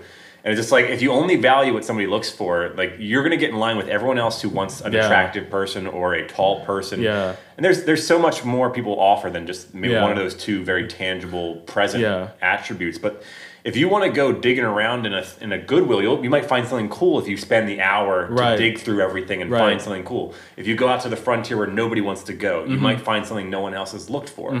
And you don't even know what you're looking for, but you just go out there and because there's opportunity. And that's the greatest thing you can look for, is like opportunity is the greatest experience you can seek in life, because they're not growing on trees. Like they're very finite.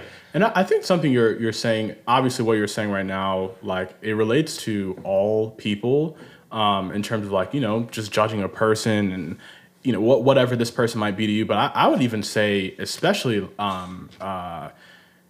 for, younger people, I would definitely, throw myself in that category in the sense that like,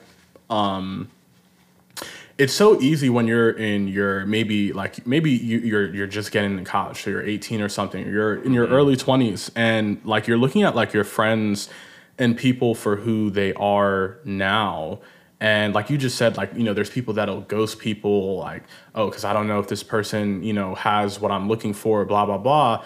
But like one thing that I kind of realized at some point was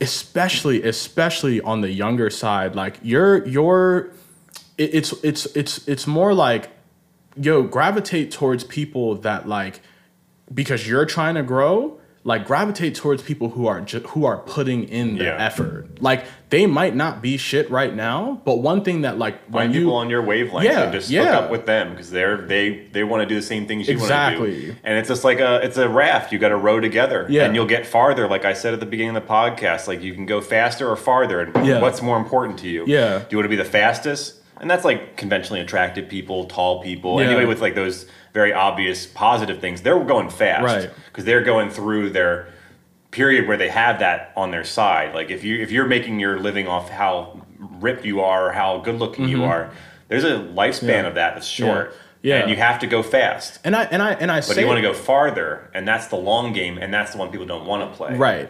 But you need people to do that long game, because you need to row together in the same direction. Exactly. So, and man, I say that because like I know people who it's kind of like the girl in high school who's like, I only date older guys. Like that mentality is like one of like that goes into anything, and that like I know people who are like, man, like I only hang out with like people who are where like I want to be, or like people who have like they'll meet people that are on their level and be like, okay, like you can't help me or whatever. But that example you're giving is they're immediately seeing their superior. They want someone on their level, and they see their level as being much higher. And they go, well, a man my age won't be able to provide me with things I want. They won't, but they will understand you. They'll be at your level in terms of development. They'll be your age. They'll have the same references and history as you. It's very hard to like do too big of a gap with people. It's just like, because you're at different levels in life, and you're evolving it, and you're different level, especially when you're super young like that. Like your brain's not fully formed until you're 25. So like that's a whole mess. Like I was a mess probably up until that point, but like I'm still a mess today. But like I embrace that about myself. 'Cause I love the chaos of it, like the variety and the interesting different things I can do. And it leads me to find new creative outlets, because I'm like, every piece I'm writing, I'm trying to discover like, and this is like sounds so lofty, like I'm a wizard or something, but I'm discovering like a new little musical world. Yeah. It might not be, you know, Fiji Island, but Yeah. it might be this little tiny crappy island. Yeah. And it might not be yielding too much fruit. Mm-hmm. But I found something. Mm-hmm. And that's the discovery. You just have to get used to going out there into the scary waters Right. and find a new little musical island that Mm-hmm. might present a new little idea. Yeah. And then if you're just practicing the craft of music, you can develop whatever little scraps you get Mm-hmm. into something big. Mm-hmm. And that's what I like. And a lot of composers don't do that. They're not writing every day. Like I remember in college, a lot of the composition majors that were with me, they're just like, I hate writing. I'm like, you are not in the right field. Then. Yeah, yeah. Like you should be doing something that you actually get validation in and get to see yourself level up in. Yeah. Because we're addicted to that as human beings. Like time is going forward whether we want it to or not. Whether we go along with it is how affects how we feel about ourselves. Yeah. If we feel like everyone our age is leveling up faster, that could be true. Yeah. You might be lagging behind, and that could be a bad thing. Mm-hmm. But it doesn't have to be the same little channel they're going down. Right. Like you could be in your own thing. And for me, especially with music, like my family's not overly musical. Like I have a few people that played a few instruments or just like sang or stuff like that. And it's just nobody pursued it as a living. Mm-hmm. But I've always had to just do my own thing and keep my eyes in my own lane. Mm-hmm. And like, you know, all my friends from high school, they were engineers and doctors. And I'm like, I could go that route. Yeah. I'm not dumb. Like I can probably push my way through college and get like a STEM field degree or go into some more advanced thing where I'm going to get paid a lot. Yeah. But that's not a motivator to me because thank God I grew up in a lower income household. Yeah. And I didn't expect that much from the world. I didn't have to maintain a style of living that was presented to me without my choice. Which, by the way, you're saying something that's super, super, super fucking important. And I did not realize was an advantage when I was like a younger student in my undergrad. In that, like, man, because growing up with less, especially specifically in the classical game, classical music, you know, world, like it's like the disadvantages are obvious 0 to like 17 or 18 whenever you get into school because. Yes, if you had the parents that could get you that like fucking 5, maybe even 6-figure cost instrument, you know, or you could get into like these camps, study with this person. The disadvantage That's not always a good thing, though. Right, exactly. In that like the tail end, the second half of or part 2 of life is then like the beginning of adulthood, and then seeing like so many of like my students that like. Maybe 22, 23, they graduated, they're on their own, and like this is their first experience being broke. Yeah. They don't know how it's to. Like, they couldn't sit in a room like this and be like, oh, this is not up to par with me. Yeah. Everything is a step down, which is not always good for people. Yes. But here's an example I give people, and this happened at like my high school, but it's just like, you always think that they have the upper advantage, that people with more money, the more resources, more power, or whatever, influence, or whatever it is. It's just like, okay, say you're a rambunctious kid, you're born into my family. You know, what car are you driving in high school? Some junker, some like piece of shit that my mom got me or something. It's like a $100 car. You know, I can't go, like I had a Chevy Caprice and it probably could go maybe 35, 40 miles an hour. It's a clunker of a car. And what if I was going super fast? I couldn't speed and kill myself in that. But if a rich kid, they're driving a fucking Maserati. Yeah. They can go 150 miles an hour if they want. Do you want that power given to that child? That's not something you want. Yeah. So it's not always advantageous to have all those resources and all those things because already you're at the ceiling. Where else do you go? Yeah. It's just like you already have every resource and thing given to you. You have no drive in life. Yeah. Yeah. And you just sort of relinquish yourself to base joys and pleasures and like everything's a novelty. It's very hard to find reason to get up in the morning. You get depressed. Like. This is on my mind because struggle is living. Like that's you have to learn that lesson. Like it's good to struggle. It means you're changing, you're evolving, you're getting stronger. Like struggle is existing. Yeah. And pain is being human. I was just watching a TV show. It's called Billions and. Fucking great show. It's just But anyway, one of the characters, he just said like a by the way comment on like I think businesses or dynasties or whatever. He was like, he was like, the first one comes from nothing and like creates the business and like the idea. The second one like develops it into like, you know, a wider thing or something, because like he saw that first one do it, like, you know, build it from the ground up. So like, you know, there's still a lot of like respect for that thing. Yeah. And then he says like the third one ruins it, and that like they were not a part of like any aspect of like the growth of this business or dynasty. And I think the comment was, the point was that like maintaining that across like generations in like a family or whatever, or it doesn't even have to be a family. It can be a school that maybe has a certain philosophy. Any business that has like a philosophy and like passing not only like the success, the tangible success of that business down to like the next CEO or whoever, but like the philosophy, that's where it's like so many of my friends going to school. I think like earlier in life, in my teens, I think I envied, because like what I didn't have was just so much more obvious from a financial standpoint. It's very visceral to notice those things that they have and you don't have. And it's very hard to force yourself to not feel you're inferior. Yeah. But yeah, you're saying in that billions thing that there's the third person ruins it. It's just like there needs to be competition a little bit to push you to do something at a certain pace. Like I'm thinking of the most classic example of that is Westinghouse and Thomas Edison, like AC versus DC electricity. And the competition that happened between that, which furthered the development of the technology at a rate that would have not happened if they were not competing each other directly for control of city grids and everything like that. And so and it's like Pepsi and Coke, and it's like the classic capitalism example is that competition breeds innovation, and you know, competition or capitalism without competition is exploitation, and there's no perfect economic system out there. You just have to make it work, because humans will corrupt whatever. But you shouldn't be afraid of competition either. Is you should want other people to be doing things along with you, and it's like we have to realize who's a competitor and who's a compatriot and who's like a commiserator, somebody that's along with you, because like, you know, it's very hard. It's very hard to separate people from like what their drives and their tasks are, and it's what's like pushing them. And you have to really know somebody. You have to know what they are. Like right now, talking to you, I'm getting a strong sense that you have like an emotional intelligence. You're a very methodical thinker, which is, it's not something people like that get to flex a lot. It's not something that you can wear on your face, and it takes some time, like I'm giving now and you're giving to me, which is reciprocal, is to understand somebody on that level. And we're afraid of that. We don't want to get attached to somebody.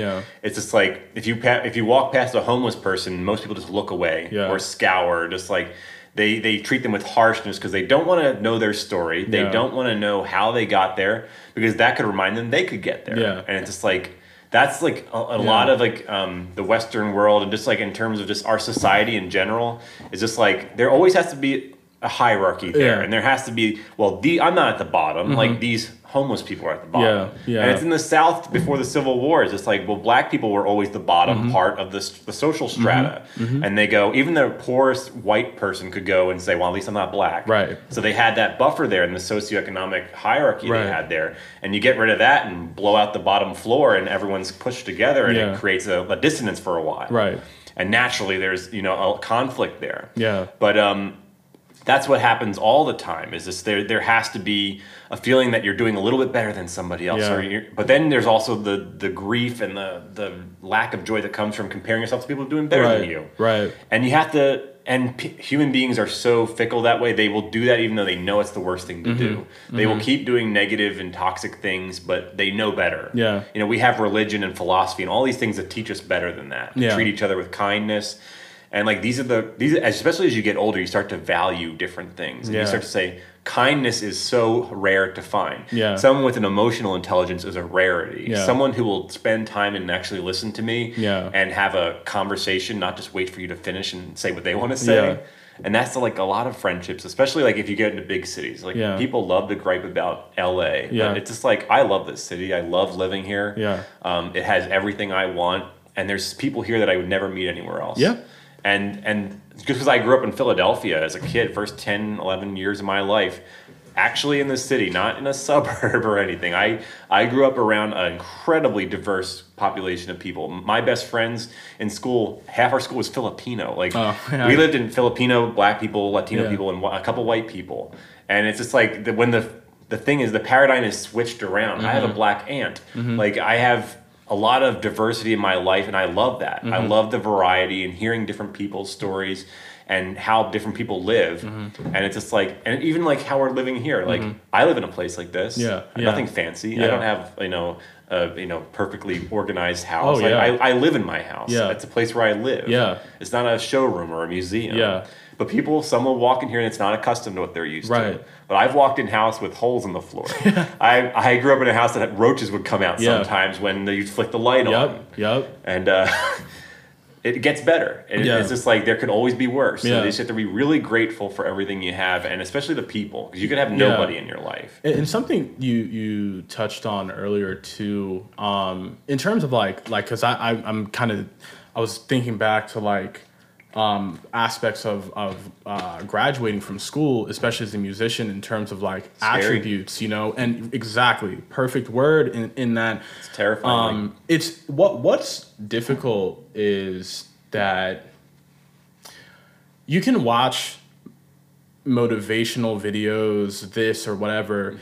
There is nothing like actually pulling yourself out of a shitty situation and landing on your feet to build actual, real fucking confidence in your ability to persevere something. That process too, because you're going to constantly have to pick yourself up.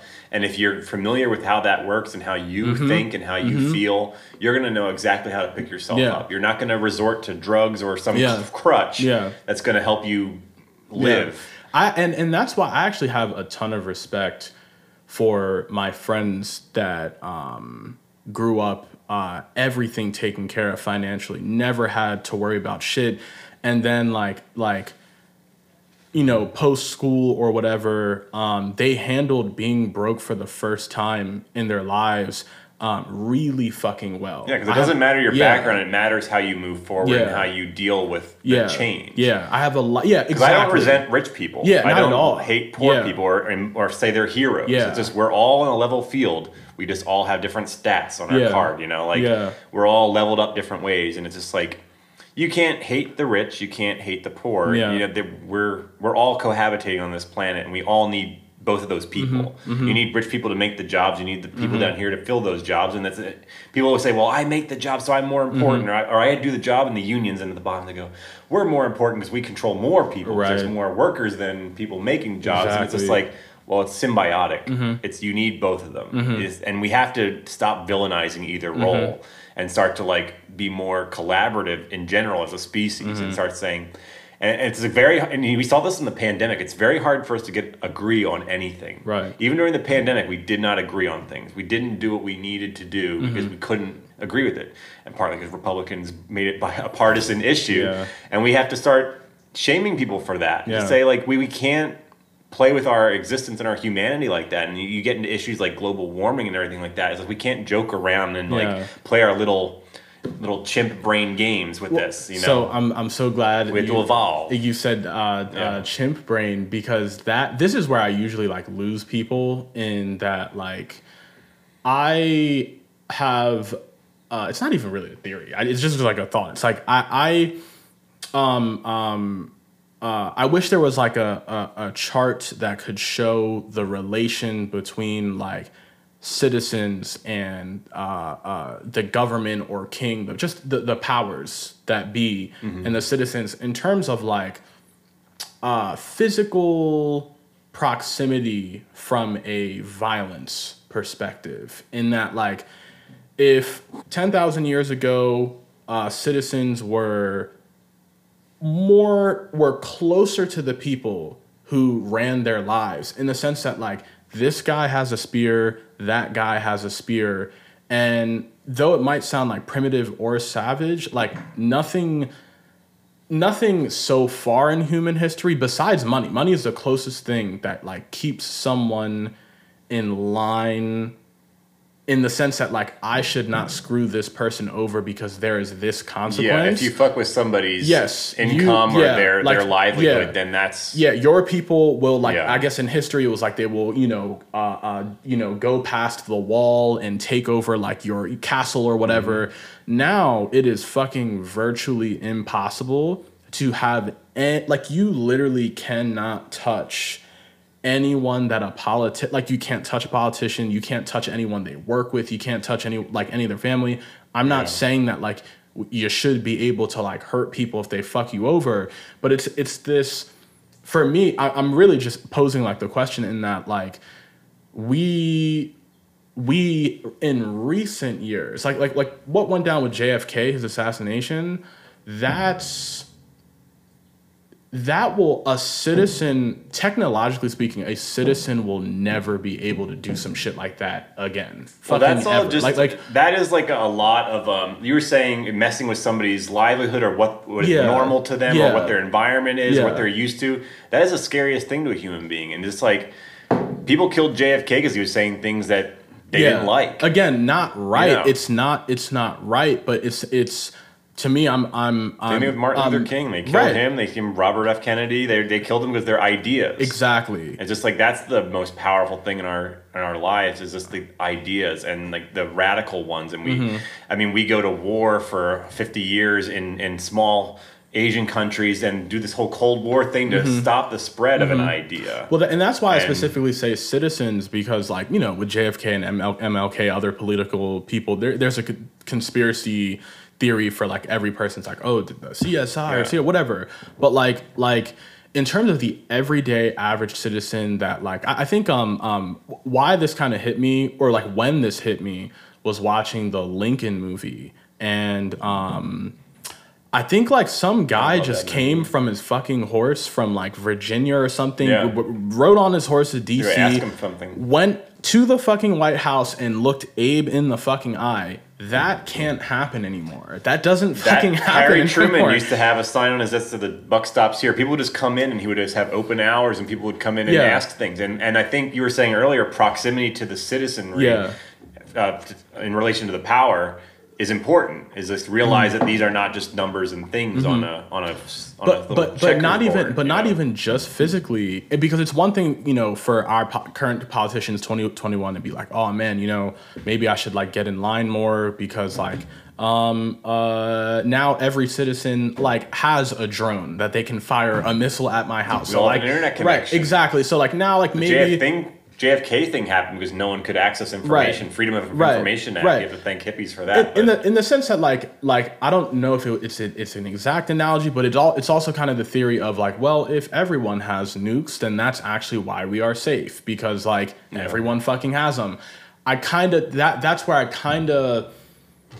It's not even just the violence or physical proximity, but like I would also say where I am like. I'm just really wondering where society is headed in the sense that like mentally too, I do not think obviously the gap between like this guy's living in this world and this guy's living in this world, this is the biggest gap it's ever been. I'll explain that in that like, if I'm watching Game of Thrones or something, like the peasant that they might show when they like open the scene, he's like shoveling something, whatever. He's going to go back home and like maybe have some water, some like shitty wine and like some shitty bread. But like the richest person though is just like they're getting like better water and better bread and better wine. There was rich people who wouldn't eat vegetables. They thought they were for poor people, and that's why gout was a king's disease back in the day. But they were not literally experiencing different fucking realities in the way that like the richest people today are experiencing. Like they have access. Like there are just now whole fucking things and like ways of living that like people with power and money have. That like people like it was never, dude. Like everyone back in the day had a fucking horse, but was your horse like this champion horse or is yours like this shitty one? It wasn't like like how many pistons were on the horse's engine. Exactly. But like now it's like, dude, like what color it was. You're in a shitty car. I'm in a jet or helicopter. Where like the differences between access now. Well, that's like the style of power back in the day too. Is just like the information and the ability to know what's out there and if it could be better or worse was controlled back then. Like it was not like as great for the individual during the feudal era where there was kings and monarchies and clear ruling class and the working class. And they were kept out of politics, and ultimately sometimes they were better off. Right. Like it sucked they had to go to wars and fight these power struggles, but you have to realize like we keep trying to applicate logical thinking to the concept of power, but power is inherently anti-intellectual. It's not about facts, and Donald Trump took this to the next level. He didn't give a shit. And like that's the difference between a Democrat and a Republican. A Republican doesn't care about how wrong he is, but a Democrat cares about how right they are. And they'll fight and bicker over which one's actually right and who's the best candidate. They go, nobody's like this guy. He's loud. He's a bully. He pushes around.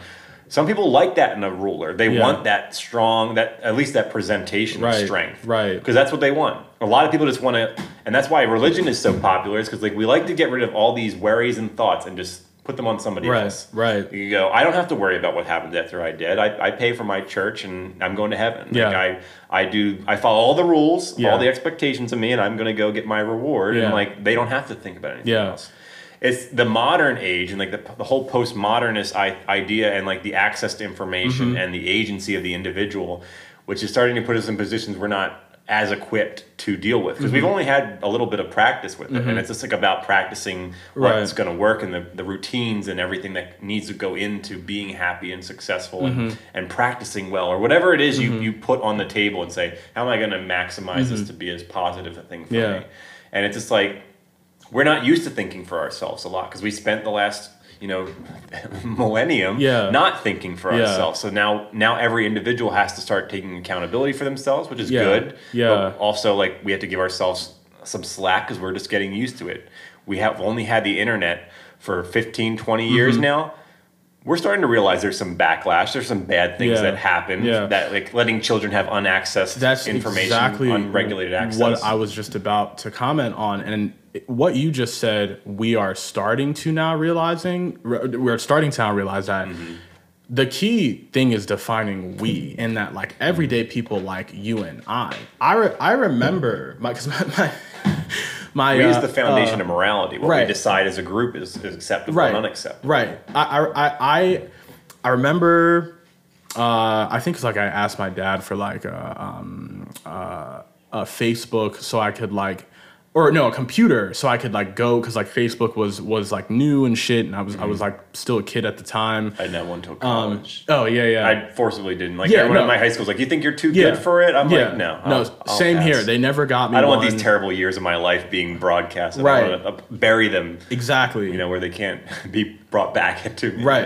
Yeah, man. And he just because like he just didn't want to fucking buy it, but he showed me something. It was like, I'll never forget this. It was like 2009 or some shit, 2010, whatever. And it was a magazine that like showed that, I think maybe it was Time magazine, like Bill Gates and Steve Jobs, that like, funny enough, because like the iPhone was coming out then, the Xbox 360 was coming out then. They were like, the funny thing is like, these guys for some reason like don't want their kids to have the things that they're making, and that was like again Twitter, a magazine. Like the CEO doesn't let his kids. That was a magazine from what, 2009, maybe 2010. They knew back then what they were doing. Yeah, and like that. But see, that's exactly what I feel like, because I know every generation, or crop of humans or whatever is like thinks like, oh man, like something very, very significant is happening while I'm alive, and like I'm aware of that like mentality, but like But right now, though, man, I'm not saying that like we're reinventing the wheel. I'm more so saying that like the are we at a moment where the gap of knowledge and access, like, are we at a moment that the gap is something that like that is not sustainable? Like, how much wider can the gap? Yeah, we've crossed a wide precipice in the last 20 years in terms of just the advent of information accessible at that level to everyone, and having a little computer in your phone. But every generation has a moral line they crossed. With each crop of human beings, we're going a little farther and saying, well, this worked for them, but not for us. We don't there's certain hard moral truths that we don't ever cross. Like there's certain things we will never accept as real and like as not negative. But there's certain things and we keep going past. It's just like, okay, women can vote now. That's fine. It's like black people should be allowed to vote. You know, there's certain lines of society we cross, and that's why I always say like, don't worry too much about politics. Worry about affecting society, because politicians care about power. And politicians want to get reelected. They spend most of their time concerning themselves with that. So if society asks for something and is okay with something, they have no choice but to respond yay or nay. And that's how we create a very simple bi-part system, you know? It's just like who's for it and who's against it. And that's how we separate the sheep into their two little categories. And then the third category of just contrarians who don't want to fit into anyone. They're self-aware to a point where they don't want to be part of anything. Right. But there's the two reactions to something, but there will always be ultimately progress forward, but we don't know the ramifications of that change. Like with every change comes a pain that comes with it, and it's sort of felt in our society. It's just like we ask ourselves, can we do it? And then we don't ask ourselves, should we do it? And we realize that with social media, like being completely unregulated, obviously legislation's tailing behind the progression of the technology and the idiom.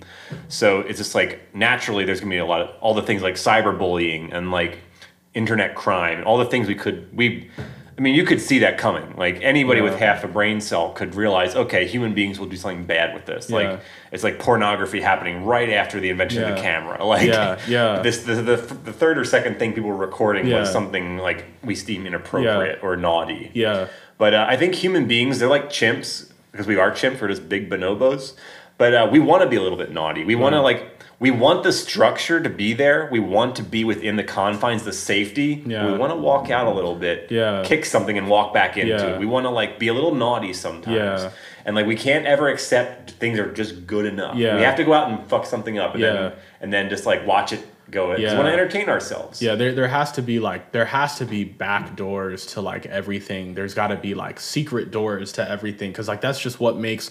Well, I guess people in power go long distances to make sure that they stay in power, and that the apparatus of the government and power in general stays intact to hold them. And this goes back to the days of the kings fighting each other, who could be king of England? Whoever killed the other king of England. And that's how it worked in cycles, just of different lineages of families taking over the most powerful land nation in the ancient world, and up until the World War II. So it's just and then there's a power shift to America at the end of World War I and then World War II, and you start to see that. And because we think now we're immune to that. We're in such a modern age, wars don't happen. But the struggle still goes on. Well, and that's why, when I there's going to be a violent, hostile takeover of something. It's just all behind closed doors. And that's why I kind of prefaced this, even getting into this comment, that this is usually where I lose people, because I was listening to. You can't lose me. I'll listen to anything and try and find some grain of truth in it. We don't think these things arbitrarily just to be abstract or weird. There's something inside of us that makes us believe something, or want to believe something, or want to rationalize something with some sort of form of logic. But there's some things that can't be completely muscled down with logic. They're just, there's this whole emotional realm of human beings that doesn't abide by logic or rules. So it's just say whatever you're going to say. I don't judge anybody by what they say, unless it's really far out there, or bigotry or some sort of hatred or violence. No, dude. I was listening to a podcast that was basically, they were entertaining the question of, is one of the greatest feats of Western politics convincing people that violence is things that is something that only barbaric people do, in the sense that at some point where they're hey, if we we're all capable of it. We're put in the situation to do it. If we make violent upheavals a thing that is seen as lower class, as this thing, and of course, there were always laws in place for, not always, but they would what were they called, like bounty hunters hundreds of years ago or whatever. If you killed someone, it wasn't a super efficient system, but there was still something that created that thing saying hey, don't do this. And we have to maintain the structure of law and order, in a sense that especially in the Old West, is there's not a lot of civilization around. Like there's small little towns, and people could go and maraud around and fuck shit up with no ramifications most of the time. They had to employ Pinkertons and cutthroat men to go out and match the cutthroat men that were tormenting things. And that's the only time. And like sometimes you need that because like there's no boundaries to evil. But there is a boundaries and limitations to good. Like what they didn't have at that time was convincing people fundamentally that like violence is something that is just a total no. It is something that only like the lowest of lowest class people do, in that like now violence is not seen as a solution to, and that is, I would say that is a pretty like in terms of Western society, like violence, I would say all across the board, most people from different socioeconomic background, like if you ask them today, being like, man, is violence a great way to solve like a mass problem, like a large issue? I think a show of force is necessary sometimes. And you have to ruffle a few feathers to get noticed or whatever it is, and it's like a lot of well, I was saying the apparatus of power and government maintains itself by keeping subordinate civilians and like citizens. Like we can't have a bunch of cowboys out in the West, like gunslingers and stuff. Like you can't maintain order in a society that way. And it's you have to when you come into a civilization or into a city or a country, you have to accept the rules of that.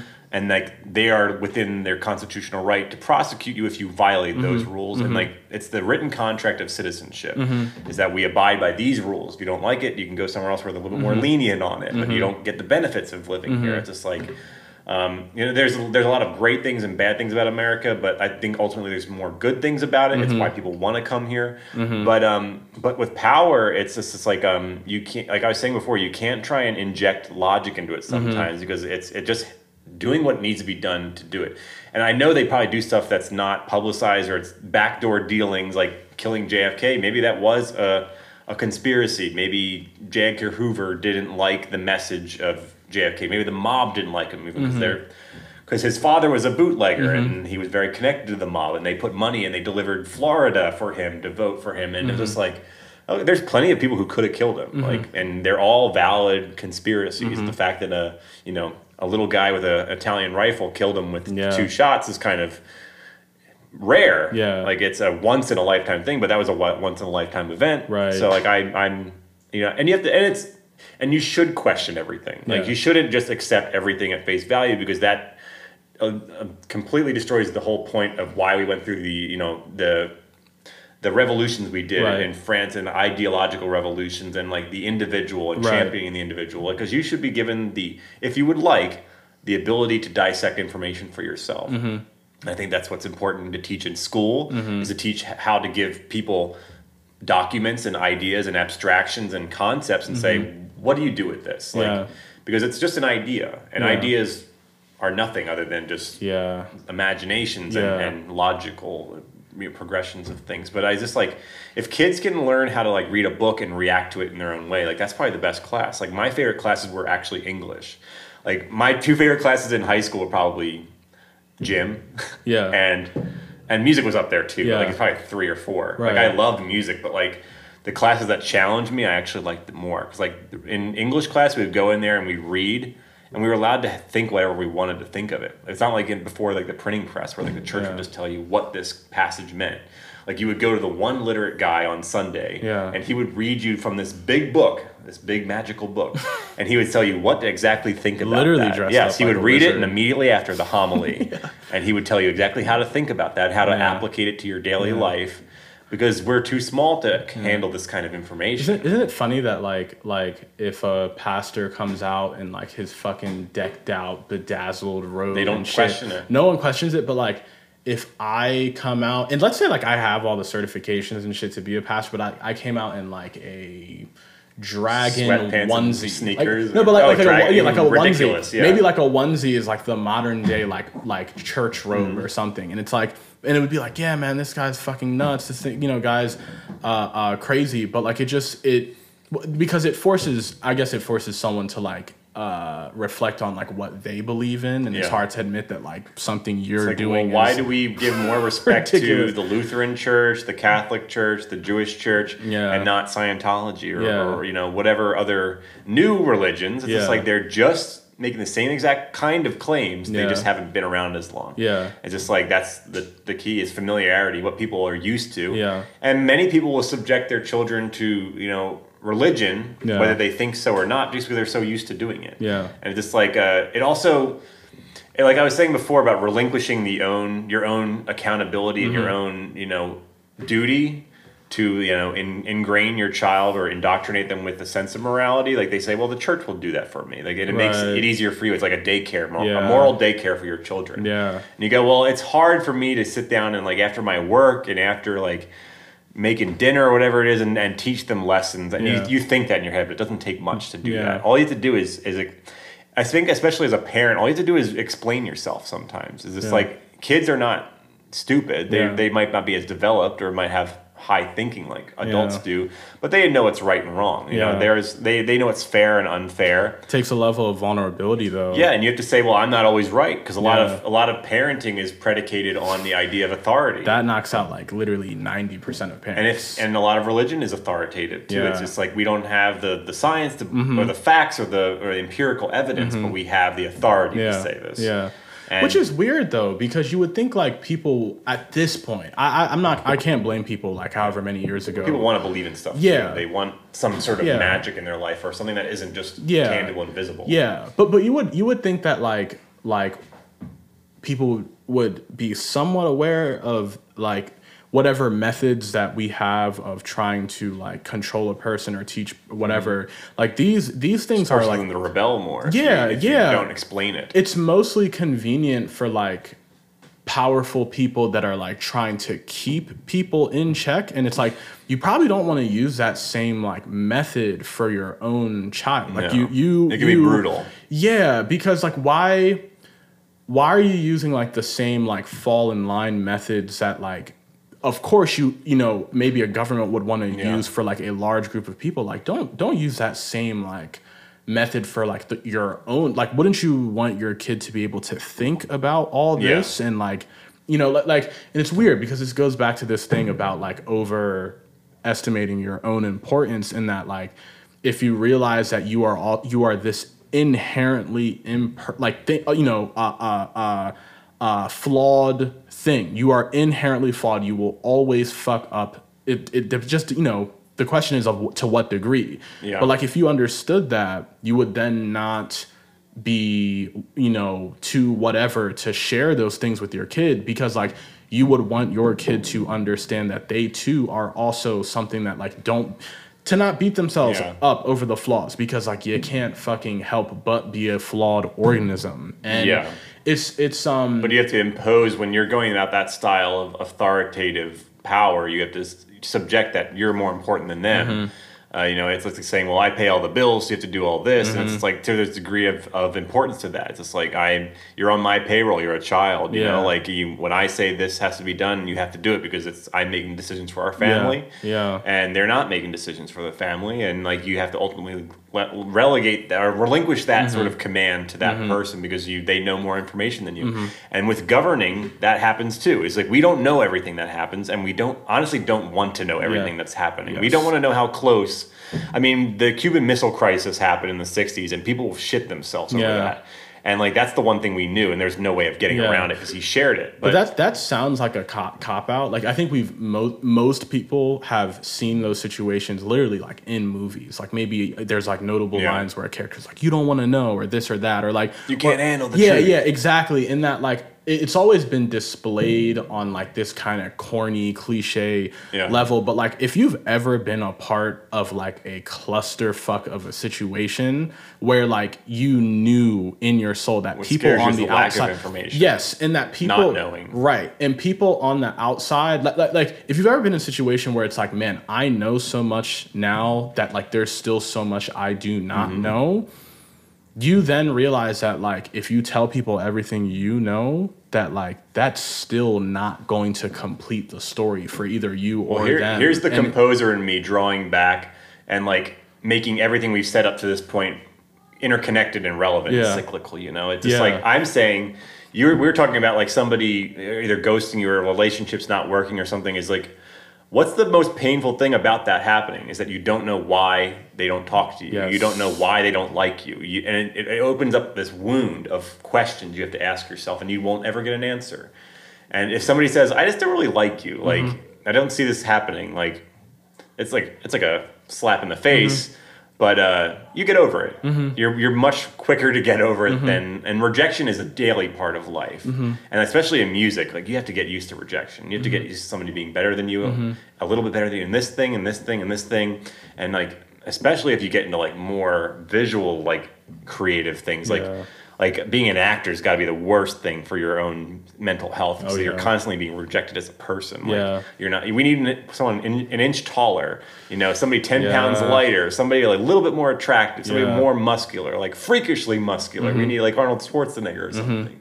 And it's like, and that's got to be really weighing down because you're not being rejected for your output of who you are as your essential person, like your physical being, and that can be hard. And like and we get a little of that in music because we're expressing ourselves. We're putting something out there. It's a creative product that represents us a little bit. And they go, well, that's not it. You know, sorry, man, but we got $1 million here. And like that's, especially like in my work now, like I deal with commissions of all different levels, and it can range down from like $300 up to like $1 million projects that I get to work on with other composers as a ghostwriter. And it's like, I'm glad I'm not the main writer. I'm glad I'm just a ghostwriter because I'm not getting all the stress that comes along with that amount of money on their shoulders. But it's just like, it's just like I forget what I was getting on to before that. But I was saying like about asking questions and like lack of information can be a huge source of pain for us as human beings. It's just like, we like say like you're a child and like your father just leaves, or your mother just leaves, and like you have no answer for that. That'll cut you right open as a kid. Very few people ask what's wrong with them. Because even your mother or your father can't explain that. Right. They can't say why they leave. And because sometimes the answer is so painful. It's like they just didn't like us. And it's just like some kids think that, and it's true. It's like I had a good relationship before the kid came, and then the kid came, and it changed everything. And we always say that's not true. We both love you. Like they most might love you, but you might have been the thing that caused the tension, and that tension might have been the thing that broke what will work before. And it's just because some people weren't adapting, or people weren't open to the idea of it, or they didn't like the depth of who they were before. Because like that's the thing we have to confront, even with just dating and friendships. We go, how am I going to change for knowing this person? How am I going to change for having invested my time in this person? And we're afraid of that because like no matter how fucked up we are at the time, we want to stay that way. We want to like maintain our integrity as who we are as a person. And like somebody can come along and just break you into pieces, like in a bad relationship, or change you into a person who's angry or too, forgiving of things, or just like getting pushed around. And like we're seeing that now. It's like kids are like calling people simps and stuff like that. It's just like the idea that if you bend yourself a tiny bit for someone else, that you're like a beta male. And that's not true. It's like no matter what relationship you get into, you become the person you need to be for that relationship. Because you can't just be yourself and just exist as you are now. You have to learn how to integrate someone else into your happenings. And like that's a scary thing. Like to me, it's still scary because like my process, I constantly guard my process. Like I'm like my time that I get to write on music, and like I'm spending hours a day writing music, like maybe 5 days a week, 6 days, sometimes 7. Like I'm writing every day a little bit, and like I'm very productive, very industrious with my writing, and that's because I love that. That's like I see myself as like a major league baseball player, a top level athlete. Like I have to maintain that level, and like I'm very careful about what I integrate into my life and my process. And like my process isn't just sitting at the table and writing on a piece of paper. It's living my life, because like I do a lot of like, I just like walk around a lot, skateboard a lot, just wander around the beach or just walk around, and I'm thinking about things. So I don't touch the pen to paper until I have it all flushed out in my head. Like I'll think of the concept, and then the next week I'll start thinking about implementing the concept. And like I don't want to start writing things down and having to go back and erase stuff, or have to rethink it, or write myself into a hole. Right. Because then you're setting yourself up for your brain to be like, oh, it's good enough. Yeah. And you do that a lot. Yeah. You might record yourself playing, and you're doing it so many times you're getting frustrated. Like, that's good enough. Yeah. No, you can just close the computer, put it away, go to sleep, do the rest tomorrow. Yeah. And not accept any of the work you did today. Yeah. And like somebody, I think Brian Ballinger or somebody was posting on Facebook. He's like a composer. He does like like educational level music. He's like, oh, I was writing today, and I've played some of his stuff. Yeah, I wrote 2 minutes of music. And I just threw it away. Yeah. Good. Yeah. Because that might not be the best thing you want to do. Yeah. Like, and you can just push that into into a file somewhere else and use it later. But that takes a lot of just humility. Yeah. It's like, and that's like one of the virtues you should learn in life is patience, number one, especially for musicians, particularly for composers. Because, you know, for a musician, you can practice something that's tricky and maybe get it in a couple hours. For a composer, you have to sit there for days and sometimes hours a day writing out 2 minutes of music. Right. And like, I'm always surprising myself, and it always makes me feel good that I can sit down and do that. But it's because I practiced it. I set myself up for success. I go to a noisy room and start plunking away at the piece. Like I start doing the more trivial parts of the job, which is like notating everything and like orchestrating it all out. Because I know how it's going to go. I just have to sit there and write it all out. It's like thinking of a story, but now you have to write the book. Yeah, yeah. So it's like, that's a separate process. Yeah. Because a lot of composers go, well, I know I'm just going to open a Sibelius document or something and I'll start plunking shit away. That's accidental music. Yeah. Like everything I'm writing is intentional and like conceived, and musicians can sense that. You know, if they get something on their page and it looks like shit, it sounds like shit, they go, why would I put my best effort into this? Even the new music shit, like even if it's musically random as fuck, there's still something about like genuine sequencing and writing and intention. Tried and true process. It's fucking hard to, especially when you're a part of the process. Like you're not only just like hearing the piece, like you're like seeing the composer like do his thing. Maybe if he's there at the rehearsals, or like you're like really spending time on each section. So you get a sense for like, to some degree, like how much like integrity is in this thing, which by the way, I know we're I was just looking over there for a second. I don't care about the climb. No worries. I feel like I feel like with the composer you're saying, or just oh no I just kind of had like a random thought in my head, but like a lot of what we've talked about kind of like requires this dual-minded thing of like there are moments where you just have to do, like you just have to do, and like don't think about it too much, just fucking do it. And then there are like aspects of just life, not even just music, it's life in general, that like requires like deep thought, creating connections between things. Well, you can't segregate things from the humanity. Yeah. Everything is human in some degree because we're all humans doing it. And if you can't become a great musician until you widen your thinking beyond just music. Musicians actually are very well equipped to handle the world because they have experiences that most people don't have. They're learning a code, a mathematical language, a spoken language. It's like learning Mandarin Chinese. Like Mandarin Chinese and music are very close in terms of like symbolic and like metrical and mathematical in a sense. And there's a lot of characters, like, you know, the American, English alphabet has 26 characters in it. And just like, they have almost infinite amount of characters. It's just like, you see why they get a little bit smarter than us, because they're pushing their minds a little farther than we are. Yeah. And it's just like, there's nothing wrong with that. It's just like, it's all different cultural things and different how we're molded into an adult human being, like what we're taught along the way. We're all the same computer. We're just given different software. And you can take any kind of person, because I'm not somebody who believes in predestination or like fate was meant to do this. Like that's why I'm not terribly religious, because of that reason. I like to think that I have a say in what's going to happen in my life and how I affect other people's lives, because life and the entire world is just an amalgamation of everyone's choices and what they do. And you take these good situations we've been talking about and these bad ones, and better choices can be made, worse choices can be made, and totally different, like butterfly effect type response to it. Right.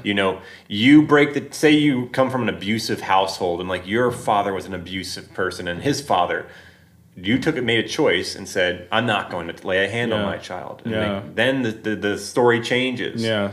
things get better. Yeah. Like they don't have that pressure of then being abused, and they can go and make a better world. And it's just like, that's the little circle I was talking about. If you can do the best you possibly can in that little circle, that's the best you can do. And that's what makes you feel really good. Is because it's a whole ripple effect we have on the world. Because we can't do anything by ourselves. Like, you can't be Napoleon and conquer the entire world. He needed the French army, and he needed the French army to like him to do all that stuff. He came back from Elba, and the army just joined him again, even after he was exiled and defeated. I was just like, that's the power of an individual. They can do very good things and very bad things if they can get other people to join in on them. But you can do really great things even in your little tiny circle, and you should aspire to do those things. You shouldn't be worrying about being the next Bill Gates or anything like that. Those people are rare individuals that only come around once in a generation, and that's like 0.0000 infinite 1%. And it just goes back to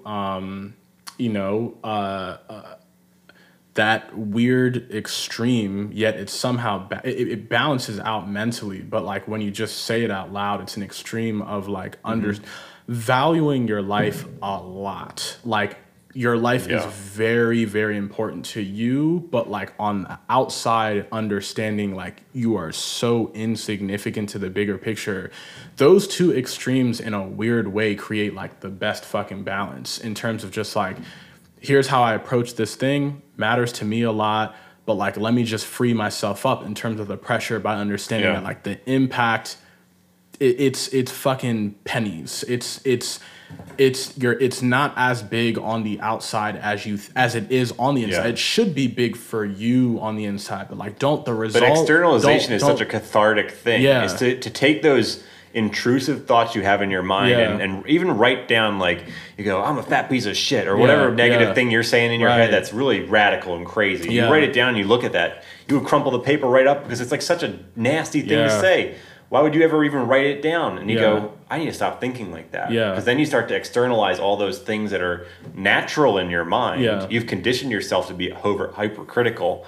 But when you see it tangibly, like, it's bad. And like you were saying, like, we're bonding over pain. It's like we're sitting here talking about our lives, and we're just putting them next to each other and saying, where can we connect to each other? And we're connecting to each other. We're vibing with each other. It's just because we're laying it all out there. We're being vulnerable. We're doing the things that ultimately people won't be doing.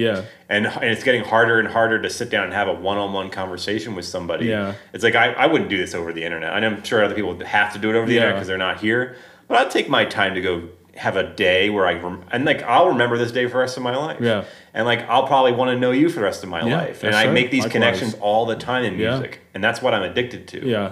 It's because I'm an extrovert. I'm like, love people. I love knowing their stories. And like, especially with Facebook, the great side about that, and like everything about social media, is like I get to follow these people's lives. I see when their kids get born. I see when they get married.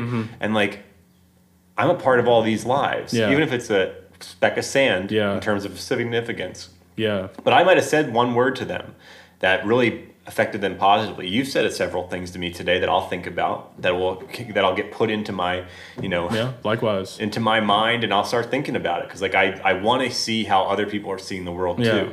And then you start to realize how much similarity is there. It's like we're all commiserating about the same kinds of pains. I keep going to the ghosting thing because I have friends, and like even myself, I was ghosted like 3 times in the last 2 weeks. But I don't let that bother me because I know what the logic is, because I've thought about the emotional things. I've thought about myself as a person, and I'm not everyone's cup of tea. Like I can be abrasive. Like some people don't want honesty all the time. They don't want the truth and the actual opinions. And that's how I am, because I'm like such an honest person with my art and everything. I'm that guy in the room, like, and it'll always be too late when I realize, like, fuck, like, okay, I was just like a little bit too.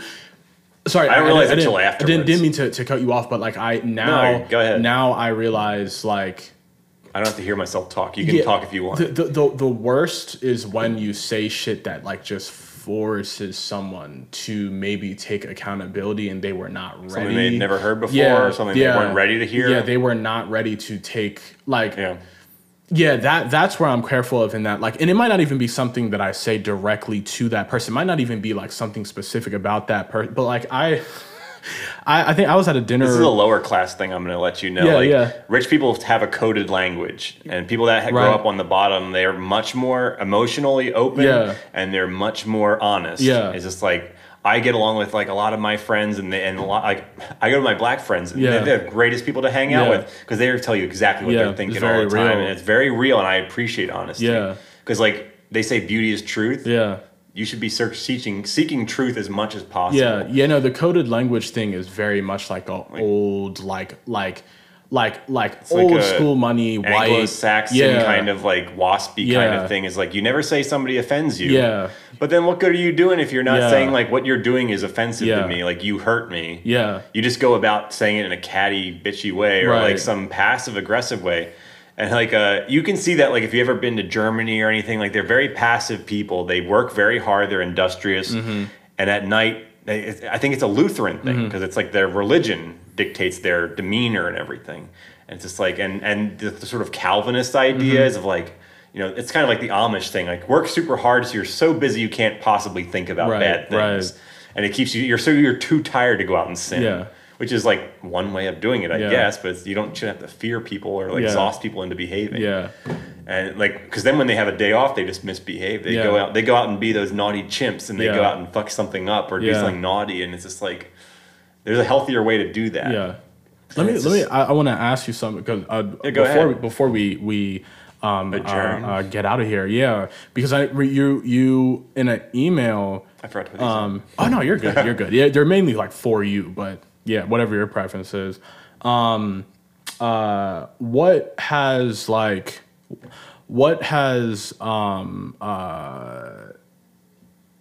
trying to get like your students I don't really especially have students. Like music, huh? I don't really have students. Like I don't teach anywhere.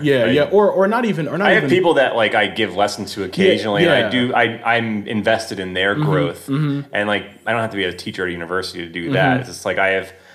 And anybody, because like I realized what it was like when I reached out to composers I admired, and some of them didn't do anything, they didn't respond, or they didn't give me a nice response, and like some people really did. Like my two teachers, Jack Stamp and Mark Camphouse, among several dozen other teachers I had, which I greatly appreciate of, gave me so much time and like treated me like a son at times, and they were invested in my growth, and like, and also, you know, they saw something in me, but I also saw that I should live up to what they want from me too. It's like it's a relationship of like a mentor, you know, mentee relationship. And everything I do now, I want to honor the time and process they invested in me. So naturally, you give back. You say, well, Jack Stamp spent years mentoring me, and he still does to this day. He's always looking out for me, which I'm incredibly grateful for. Same thing with Mark Camphouse. And it's just like, I do that now. If some kid reaches out to me, and I'm like on Reddit and everything. So like someone on Reddit reaches out to me and says like, I'm worried about going into school. Like I sit there and write this thing out. It's just like, this is a moment of vulnerability. And if I don't respond in a way that is cathartic or positive, and I don't have to say good things back, but I have to respond. I have a duty to somebody to not make them feel like shit. Not to feel ignored. And that's the nastiest feeling you can feel as a human being, to be ignored. That's part of the ghosting thing too that sucks. Is it's like somebody just consciously seeing your things. They know you're there, and they are looking the other way. And we do that as human beings. We shun each other. We ostracize each other because they're unpleasant to us. If you act a certain way different than the tribe, then you will be ostracized.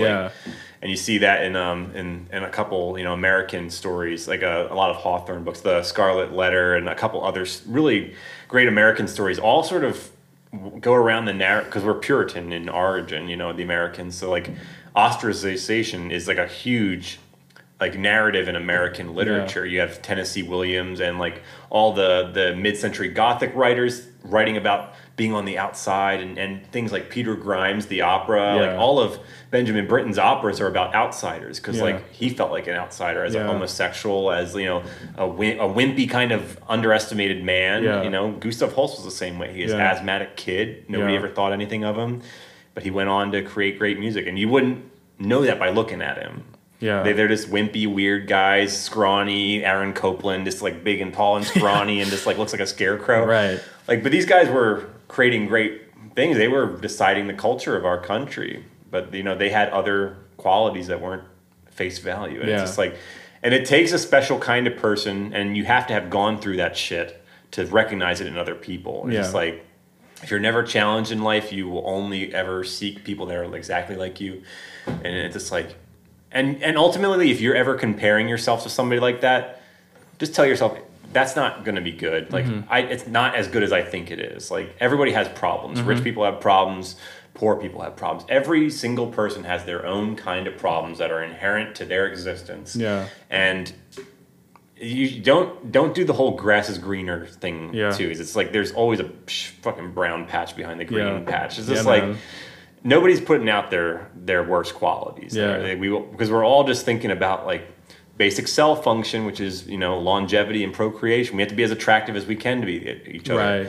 And sometimes people get thrown under the bus that aren't visually attractive or aren't, you know, that don't have like desirable attributes or like good at things that other people value. Right. Like, you're good at playing the tuba. How many people value good tuba players? A couple conductors, maybe? Yeah. So it's just like, you're going to always have to fight the fight and correct people and tell it's like that's a tuba, not a trumpet or whatever. And like, I play percussion, and most people like don't even know what percussion is. Right. So it's like, I play drums and stuff. It's always the adding on. Man? But I try to like add on and try and educate them a little bit. So at least they leave that day knowing what percussion is. Yeah. Like, so I was just like, and some lives you're going to be born into with a bad deck of hands, and you're just going to have to play it the best you possibly can, because that's life. Yeah, it's like, you know, I have to think sometimes and go back to like all the worst qualities about myself, I guess, that I thought were terrible back then, or bad cards to be dealt. Like, I wet the bed until like third grade. Like, that's not the greatest quality to be born with, and at the time you think, oh, I'm cursed with this thing. Like, I haven't wet the bed in a long time. I promise you that. But we're not, like, most people wouldn't even admit that. Like, and this is how I think I'm different in ways. Like, I'm not different like in a unique way, but I'm on a different level with people like you, who are emotionally open, who are intelligent but not needing to be seen as an intellectual. You know, and like, that's what I see in my composition, because like, I don't see myself as an intellectual, because intellectuals, their product is ideas. My product is actual living thing. It's music. Like, I'm not discovering 12-tone music, or I'm not writing chance music. Like, exploring a concept and then making these little crappy little experiments in the concept. I'm not writing anything revolutionary. Like, I'm just taking every idea that has ever happened and picking what I like and putting them in different combinations and seeing what I can create with that. Because like, and like, that's what people have to remind me that I'm an artist. Like, I don't think of myself that. I think of myself as a craftsman, like a woodworker or something. Like, I'm taking technique and creating something useful out of it. And that's what makes me feel good. It's one of the few inadequacies I have in my life is that I do feel like I'm not useful. And that's like an irrational thing, you think. Like, I'm helping 100 people play a piece of music. Like, it's very useful, but it's not as conventionally useful as somebody who makes furniture or somebody who makes, grows food. Like, it's not as useful to as many people. But I have to realize that, like, while my thing might be very niche, it's still useful to people.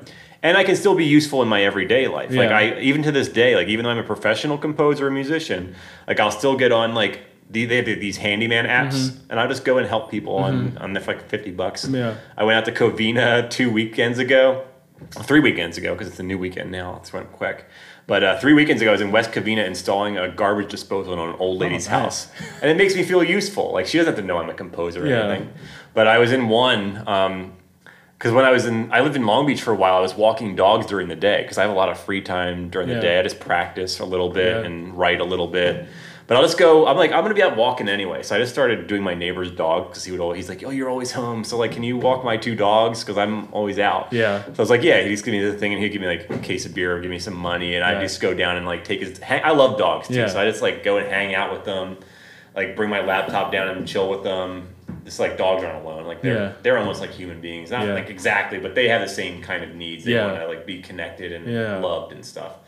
So I just go down there and hang out with the dogs and walk them, and I start getting paid for it. And then they recommended me to the other people, and I was walking everyone on my block's dogs, and I was like, "Here's passive income." Not really, but I have to do work, but it's easy. And I would have just been doing this walking anyway, thinking about my ideas. So I'm just, and it just takes me to a new, like, plane of existence. Like you never know if you're gonna be a dog walker, you're gonna work at Home Depot or whatever is gonna happen in your life.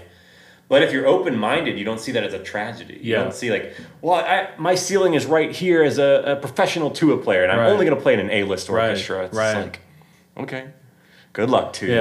And try and find some happiness in that. Like, pull it back a bit. And go, maybe I will work at Home Depot on the weekends or something like that. Like, I have all this free time, especially with musicians. Like, they just sort of let you on your own, and you figure out your own time. So it's like the scariest parts of most people coming out of college is like, what do I do with all my time now? Because I don't have my parents tell me what to do. I don't have my teachers tell me what to do. I'm not busy with activities and sports and stuff. Like I have to find my own friends. I have to go look up activities to do for myself. Like you're an adult now. Like it happens at 22 years old. You're just like. And you have to realize, like, it happened earlier in the past. Like, 13-year-olds were in the Civil War fighting it. So it's like you're very lucky to be born in this age where you can go to college. You can get a loan if you want, go to college and major in whatever you want.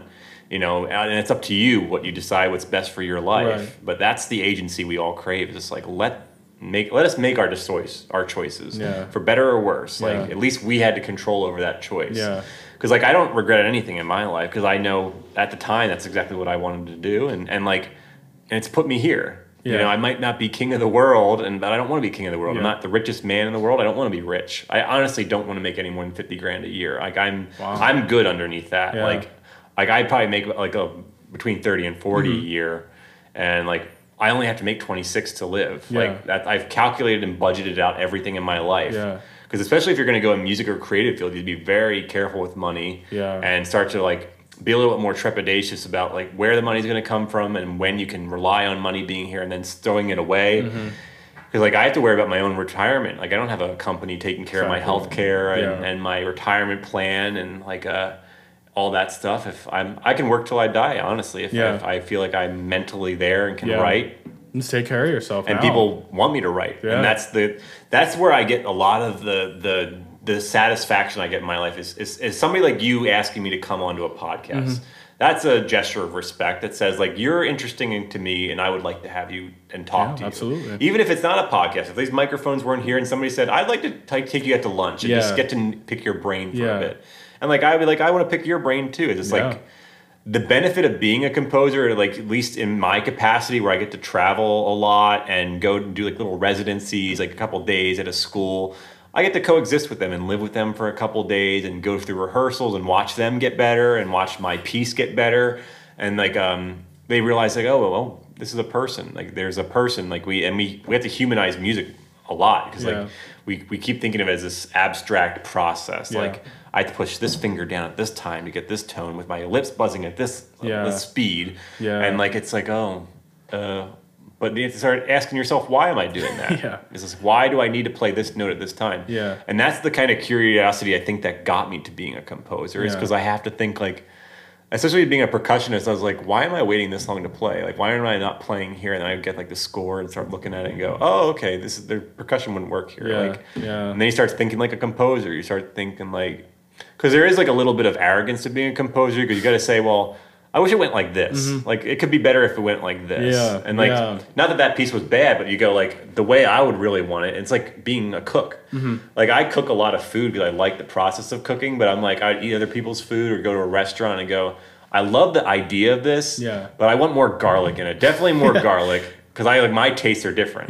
But like this is still great on its own with this garlic level. But I'm like, I want it to be spicier. I want it to have more garlic. I want more salt in it. And it's just like, then you can do that. You can take that idea that somebody came up with or revamped or whatever and make it your own. Which is like, I think that's the essence of our modern culture now is that we have so many ideas and we can customize them.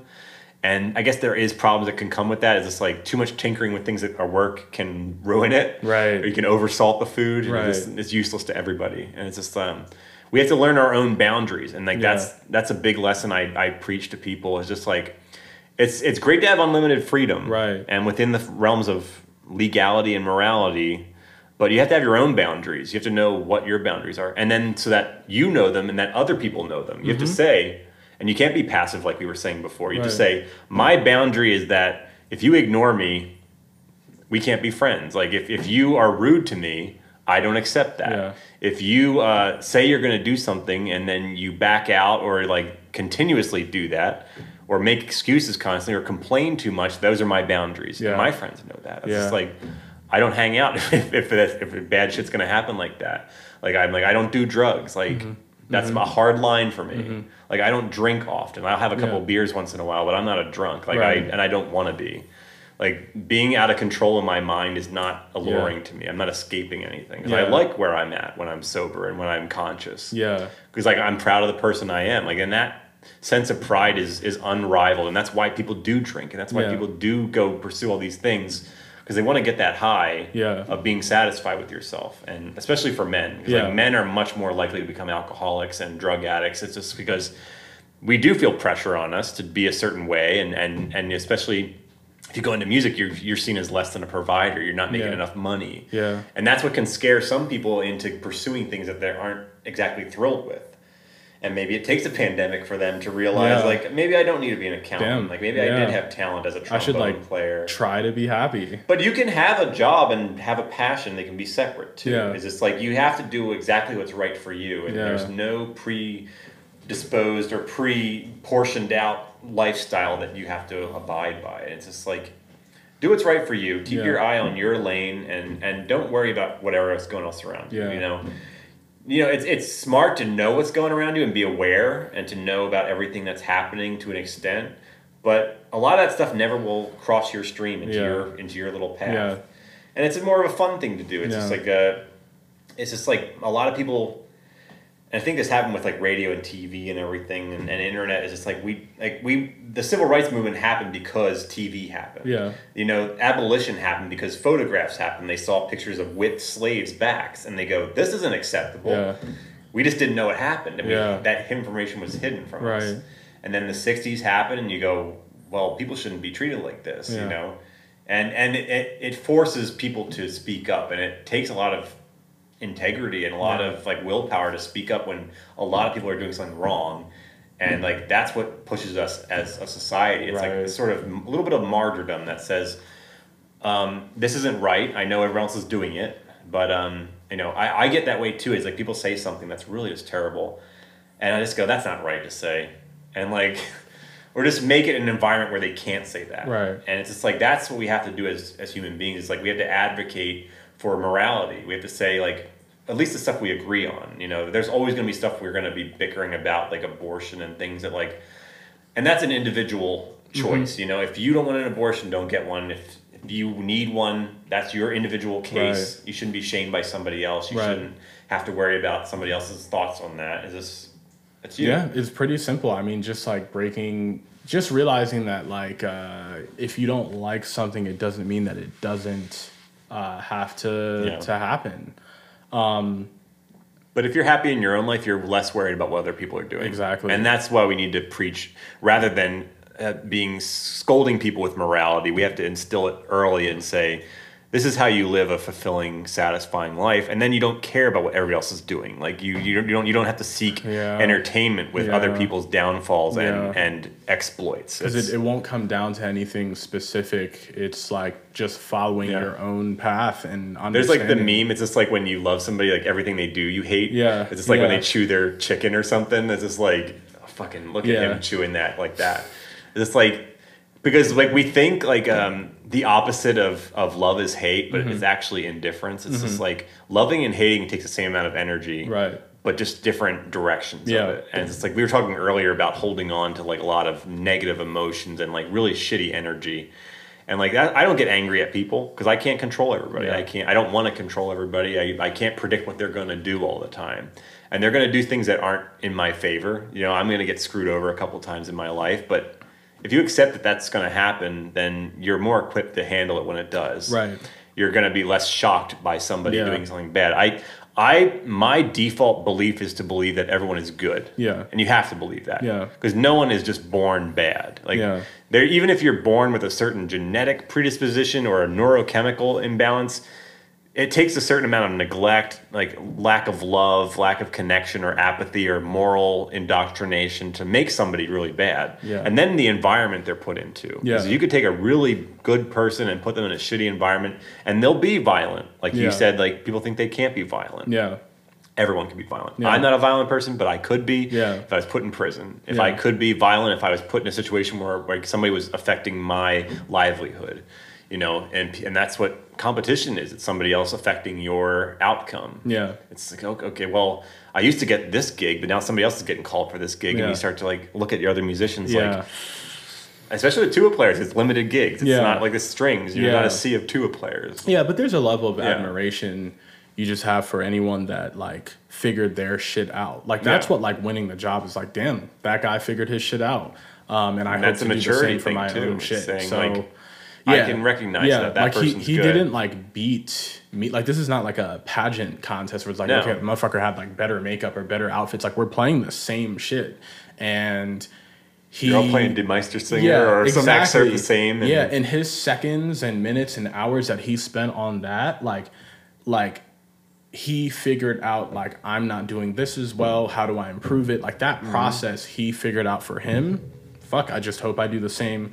But like a lot of auditions, they're not looking for you to play it perfectly. They want you to see what you're bringing to it, and like you got to think of something that they are expecting, and that would surprise them if you actually did it. It's just like I'm thinking of like tuba excerpts here, so I'm just thinking like, okay, so everyone plays. Oh, hold on. I'm gonna people listen. I'm gonna take a bathroom break. I'll pause it. Yeah, actually. I got to pee too. Yeah. But I can do like maybe 15 more minutes, and I'm good. Oh, for sure. Actually, let me.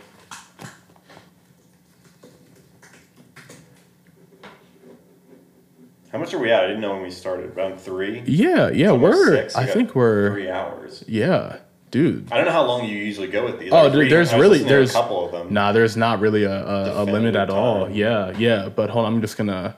How's it going? I just wanted to introduce myself. I'm Tony. Oh, yo, we're recording.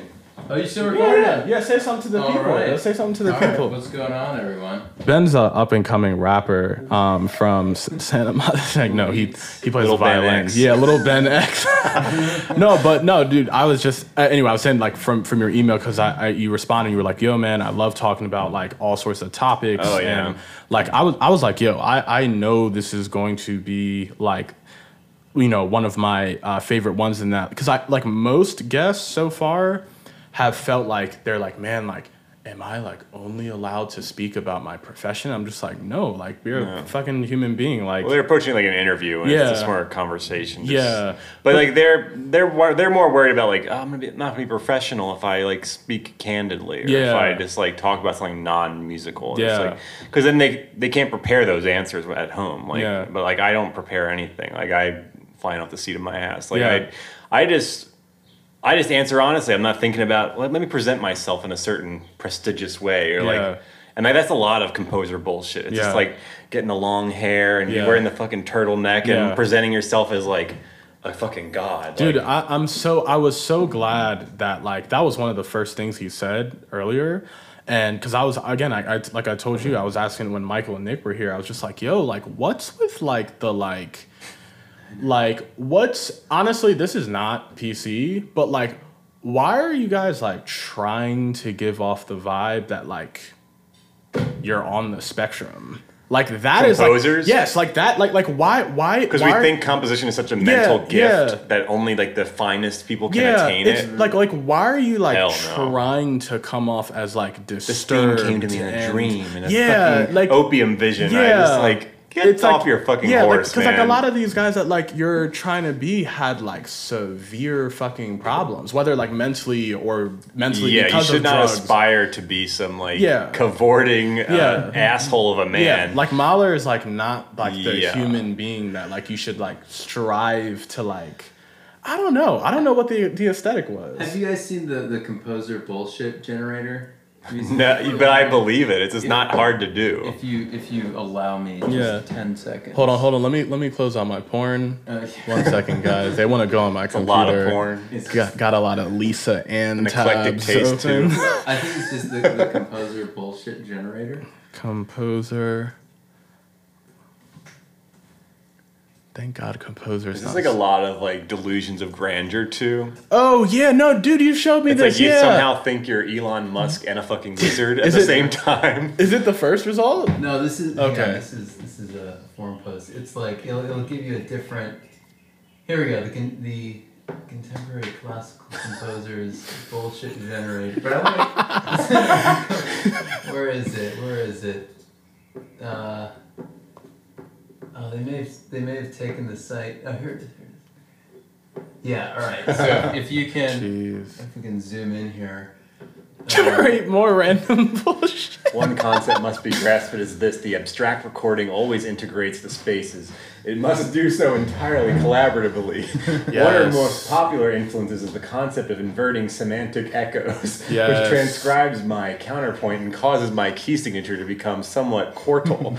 I coined the term consonance performance music to describe my most radical approaches to passive composition. The juxtaposition and improvising of contrasting intellectual music dominates much of my work, and I have an avid interest in mixing the intradigital with the ambiguous with the isomorphic and the pseudo-unique with the percussive. So it'll keep going. My God. You can just, if you click another one, it'll give you a totally... It's like a word salad. They just throw them all together. Yeah, so in case you ever need some inspiration. Residently cognitive orchestration. and it's not even just composers, too, that have this kind of vibe. It's like conductors too can get very like I think that, but it's not. I don't think there's a specific personality type conductors are trying to do. It is kind of what I have noticed. Theirs is a little bit more subtle, but there's like there's an assertiveness they like try to fake. Well, here's what I'm going to show you. I'm going to pull back the curtain here and see the real Wizard of Oz. Yeah. You know, here's what happens is like you see all these big words. Yeah. They're redundant. You don't need to use such big words to describe a simple concept. Yeah. That's what they're doing in their music. They're using the most biggest words to make them sound smart, which makes me feel good about my assertion that a lot of composers want to be seen as smart. Yeah. They want to be seen as intellectuals. No matter how bad their music is, they want to be seen as an intellectual. Yeah. And they go after this. It's like being a lawyer or being a brain surgeon. They think composer is the brain surgeon of the world. Like it's the most revered, prestigious position you can be in the musical world. Yeah, dude, in some ways, I would like rather... I'd rather someone be like, both are kind of like insulting, but I'd rather have the like, oh man, like I'm for some reason surprised you went to college. Rather, I'm good. You good? Okay. Rather than like, oh no, it's all good. It's all good. All right. Yeah, no, but like rather than like the I like know you went to Johns Hopkins University. I would rather have someone be like, oh, like I'm surprised you went to college at all. Like both are kind of insulting. It's all about like they also like, oh, you listen to that music, or like I listened to that in high school. Yeah. It's like I only listened to Xenakis and Cage or like one of these composers no one can understand because that means you're smarter because you can understand it. It's just like wow. He writes only in serial tone. I love listening to like the most hardcore new school like trap hip hop, especially around like old. That's where innovation is happening. Yeah, but like especially around old white people because like especially like if I met them and like you know I'm like a polite person and like to them a lot of times they're like you're like they have this like they all have like a different way of saying like I wish every black person was like you, and then like so like I'll just like make sure like if I'm you like, make me feel safe. Yeah, absolutely. But then like man, like if I get in like my car, like I'll like drive off listening to like the worst fucking shit. Like I'm fucking this old bitch. Dirty bastard. Like the worst shit, and it's just it just because like. Again, it's just one of those things where it like just going, you know, responding to your comment of like people judging you just for the kind of music that you listen to, and it's like, man, imagine like still. There's a lot of rich white kids listen to the same rap music too. Exactly. It's like you bitches think like I'm the one making Travis Scott rich. No, it's motherfuckers like you. Yeah, it's like Lil Wayne. It's like all white people in the audience. It's like they're not making music just for black people. Yeah. Like everyone's listening to this. Yeah, like black people like don't go as far as to buy like the album hoodies. Like that like rappers can thank white people for like 90% of their wealth because it's like it's the music. Like after the music it's like okay, it's cool, but like the merch and like the like making the like music the end like, statement too. Yeah. It's just like the rap is embodying like a generational statement, and like the way rock did or the way jazz did or whatever it was, we're fucking ragtime. Yeah. Like no, which I understand because like it really is. I mean, realistically, it's like not like as clear cut as like white or black. It's more so like certain groups of people are like more susceptible to just like going the distance in like anything and that like you know if a car salesman is trying to like be like yo like here's this car and like can I convince you to put in this special GPS, this wheels thing, this thing or that, there's like there's certain people that are more susceptible to being like yo just give me the fucking car, and then there's certain people that are like yo like I need the car and like everything about it, and like that's like one of the thing about like I love seeing the type of music fan people are, because there's some people it's like for every era it's like I'm getting the tour ticket concert, I'm getting the merch, I'm getting the posters, I'm getting this, and then there's just so people connected like, to who they are as a person that they have to embody it and just fucking stew in it. Because they don't have, a lot of people don't have like their own means of having an identity. They have to assume other people's identities and other people's cultures and things to have their own identity, or like they go, well, I'm kind of a boring person, but if I wear my hat backwards and I wear like some baggy jeans, and maybe I'll get some cred or some stank on me that makes me cooler. Like, and they think that it's just like, well, like and they're tired of living their boring life or normal as it is. They go, well, this has got me this far, and I don't really thrilled with the result. So let me just completely change my identity and assume these other things and these components that I like and make them all into my own, and then I'm more interesting. And it's just like that comes down to like our primal need to be noticed, to be connect to people. It's just like nobody's noticing me. Nobody sees me as a desirable partner for mating. Like, so we got to get more peacock feathers. We got to make ourselves look better. We got to have the freshest music and like be hip to things that other people aren't hip to, which makes you interesting. So it makes you a fucking douchebag hipster. Like I had a mustache. Like, do you need a mustache? Like you're probably better off without it, but I know the barrel that this beer was made in. Doesn't make you cool. And it's like we're all trying to be cool so hard. It's just like, and like people like me who are never trying to be cool and just like got shit constantly from other boys in school are just like, what are you doing with that saxophone case, boy? Just I'm doing something I enjoy. Okay, what are you doing? You know that's the third string quarterback on the football team or something like that. Exactly. You get to wear your little jersey. It's funny that you say specifically third string, because like usually the first string players are like the most secure, humble, fucking nice. The quarterback dude, situation. The TV shows and movies that show jocks like they're the not star assholes, jocks being assholes. Dude, the stars are the nicest people. My uncles were all football players. Some of them college. One was in Canadian Football League. They're all chill guys. Nice. Why would you be an asshole if like every girl in school wants to fuck you? Your teachers are like curving your grades. People give you special treatment. It's the quarterback syndrome. Like, why the fuck would you be mean? It's like the kid. Life's great for you, right? It's the kid who like joined the second and third team, string that wants to be approved because they joined the team just to get all of that. But then like the first stringers actually fucking love football. Like it's weird that like. I don't know why movies and TV shows created this weird like they just shut their mouth and get good at it too. They're not like mouthing off the whole time and trying to like puff themselves up and look big. They're just like because the people that join the football team that aren't actually good at it, they're just like trying to get the clout from those people and trying like, well, I'm part of the cool crew of people. I'm like, It's weird though. It's weird like that. We had the quarterback of our high school football team played trumpet in our marching band. So and our school wasn't like a super athletically oriented anyway. Like they were equal. Like the science Olympiad kids were just as cool as the football kids. Like I guess progressive in that sense, but like nobody gave that much of a shit about it. This isn't like the 50s.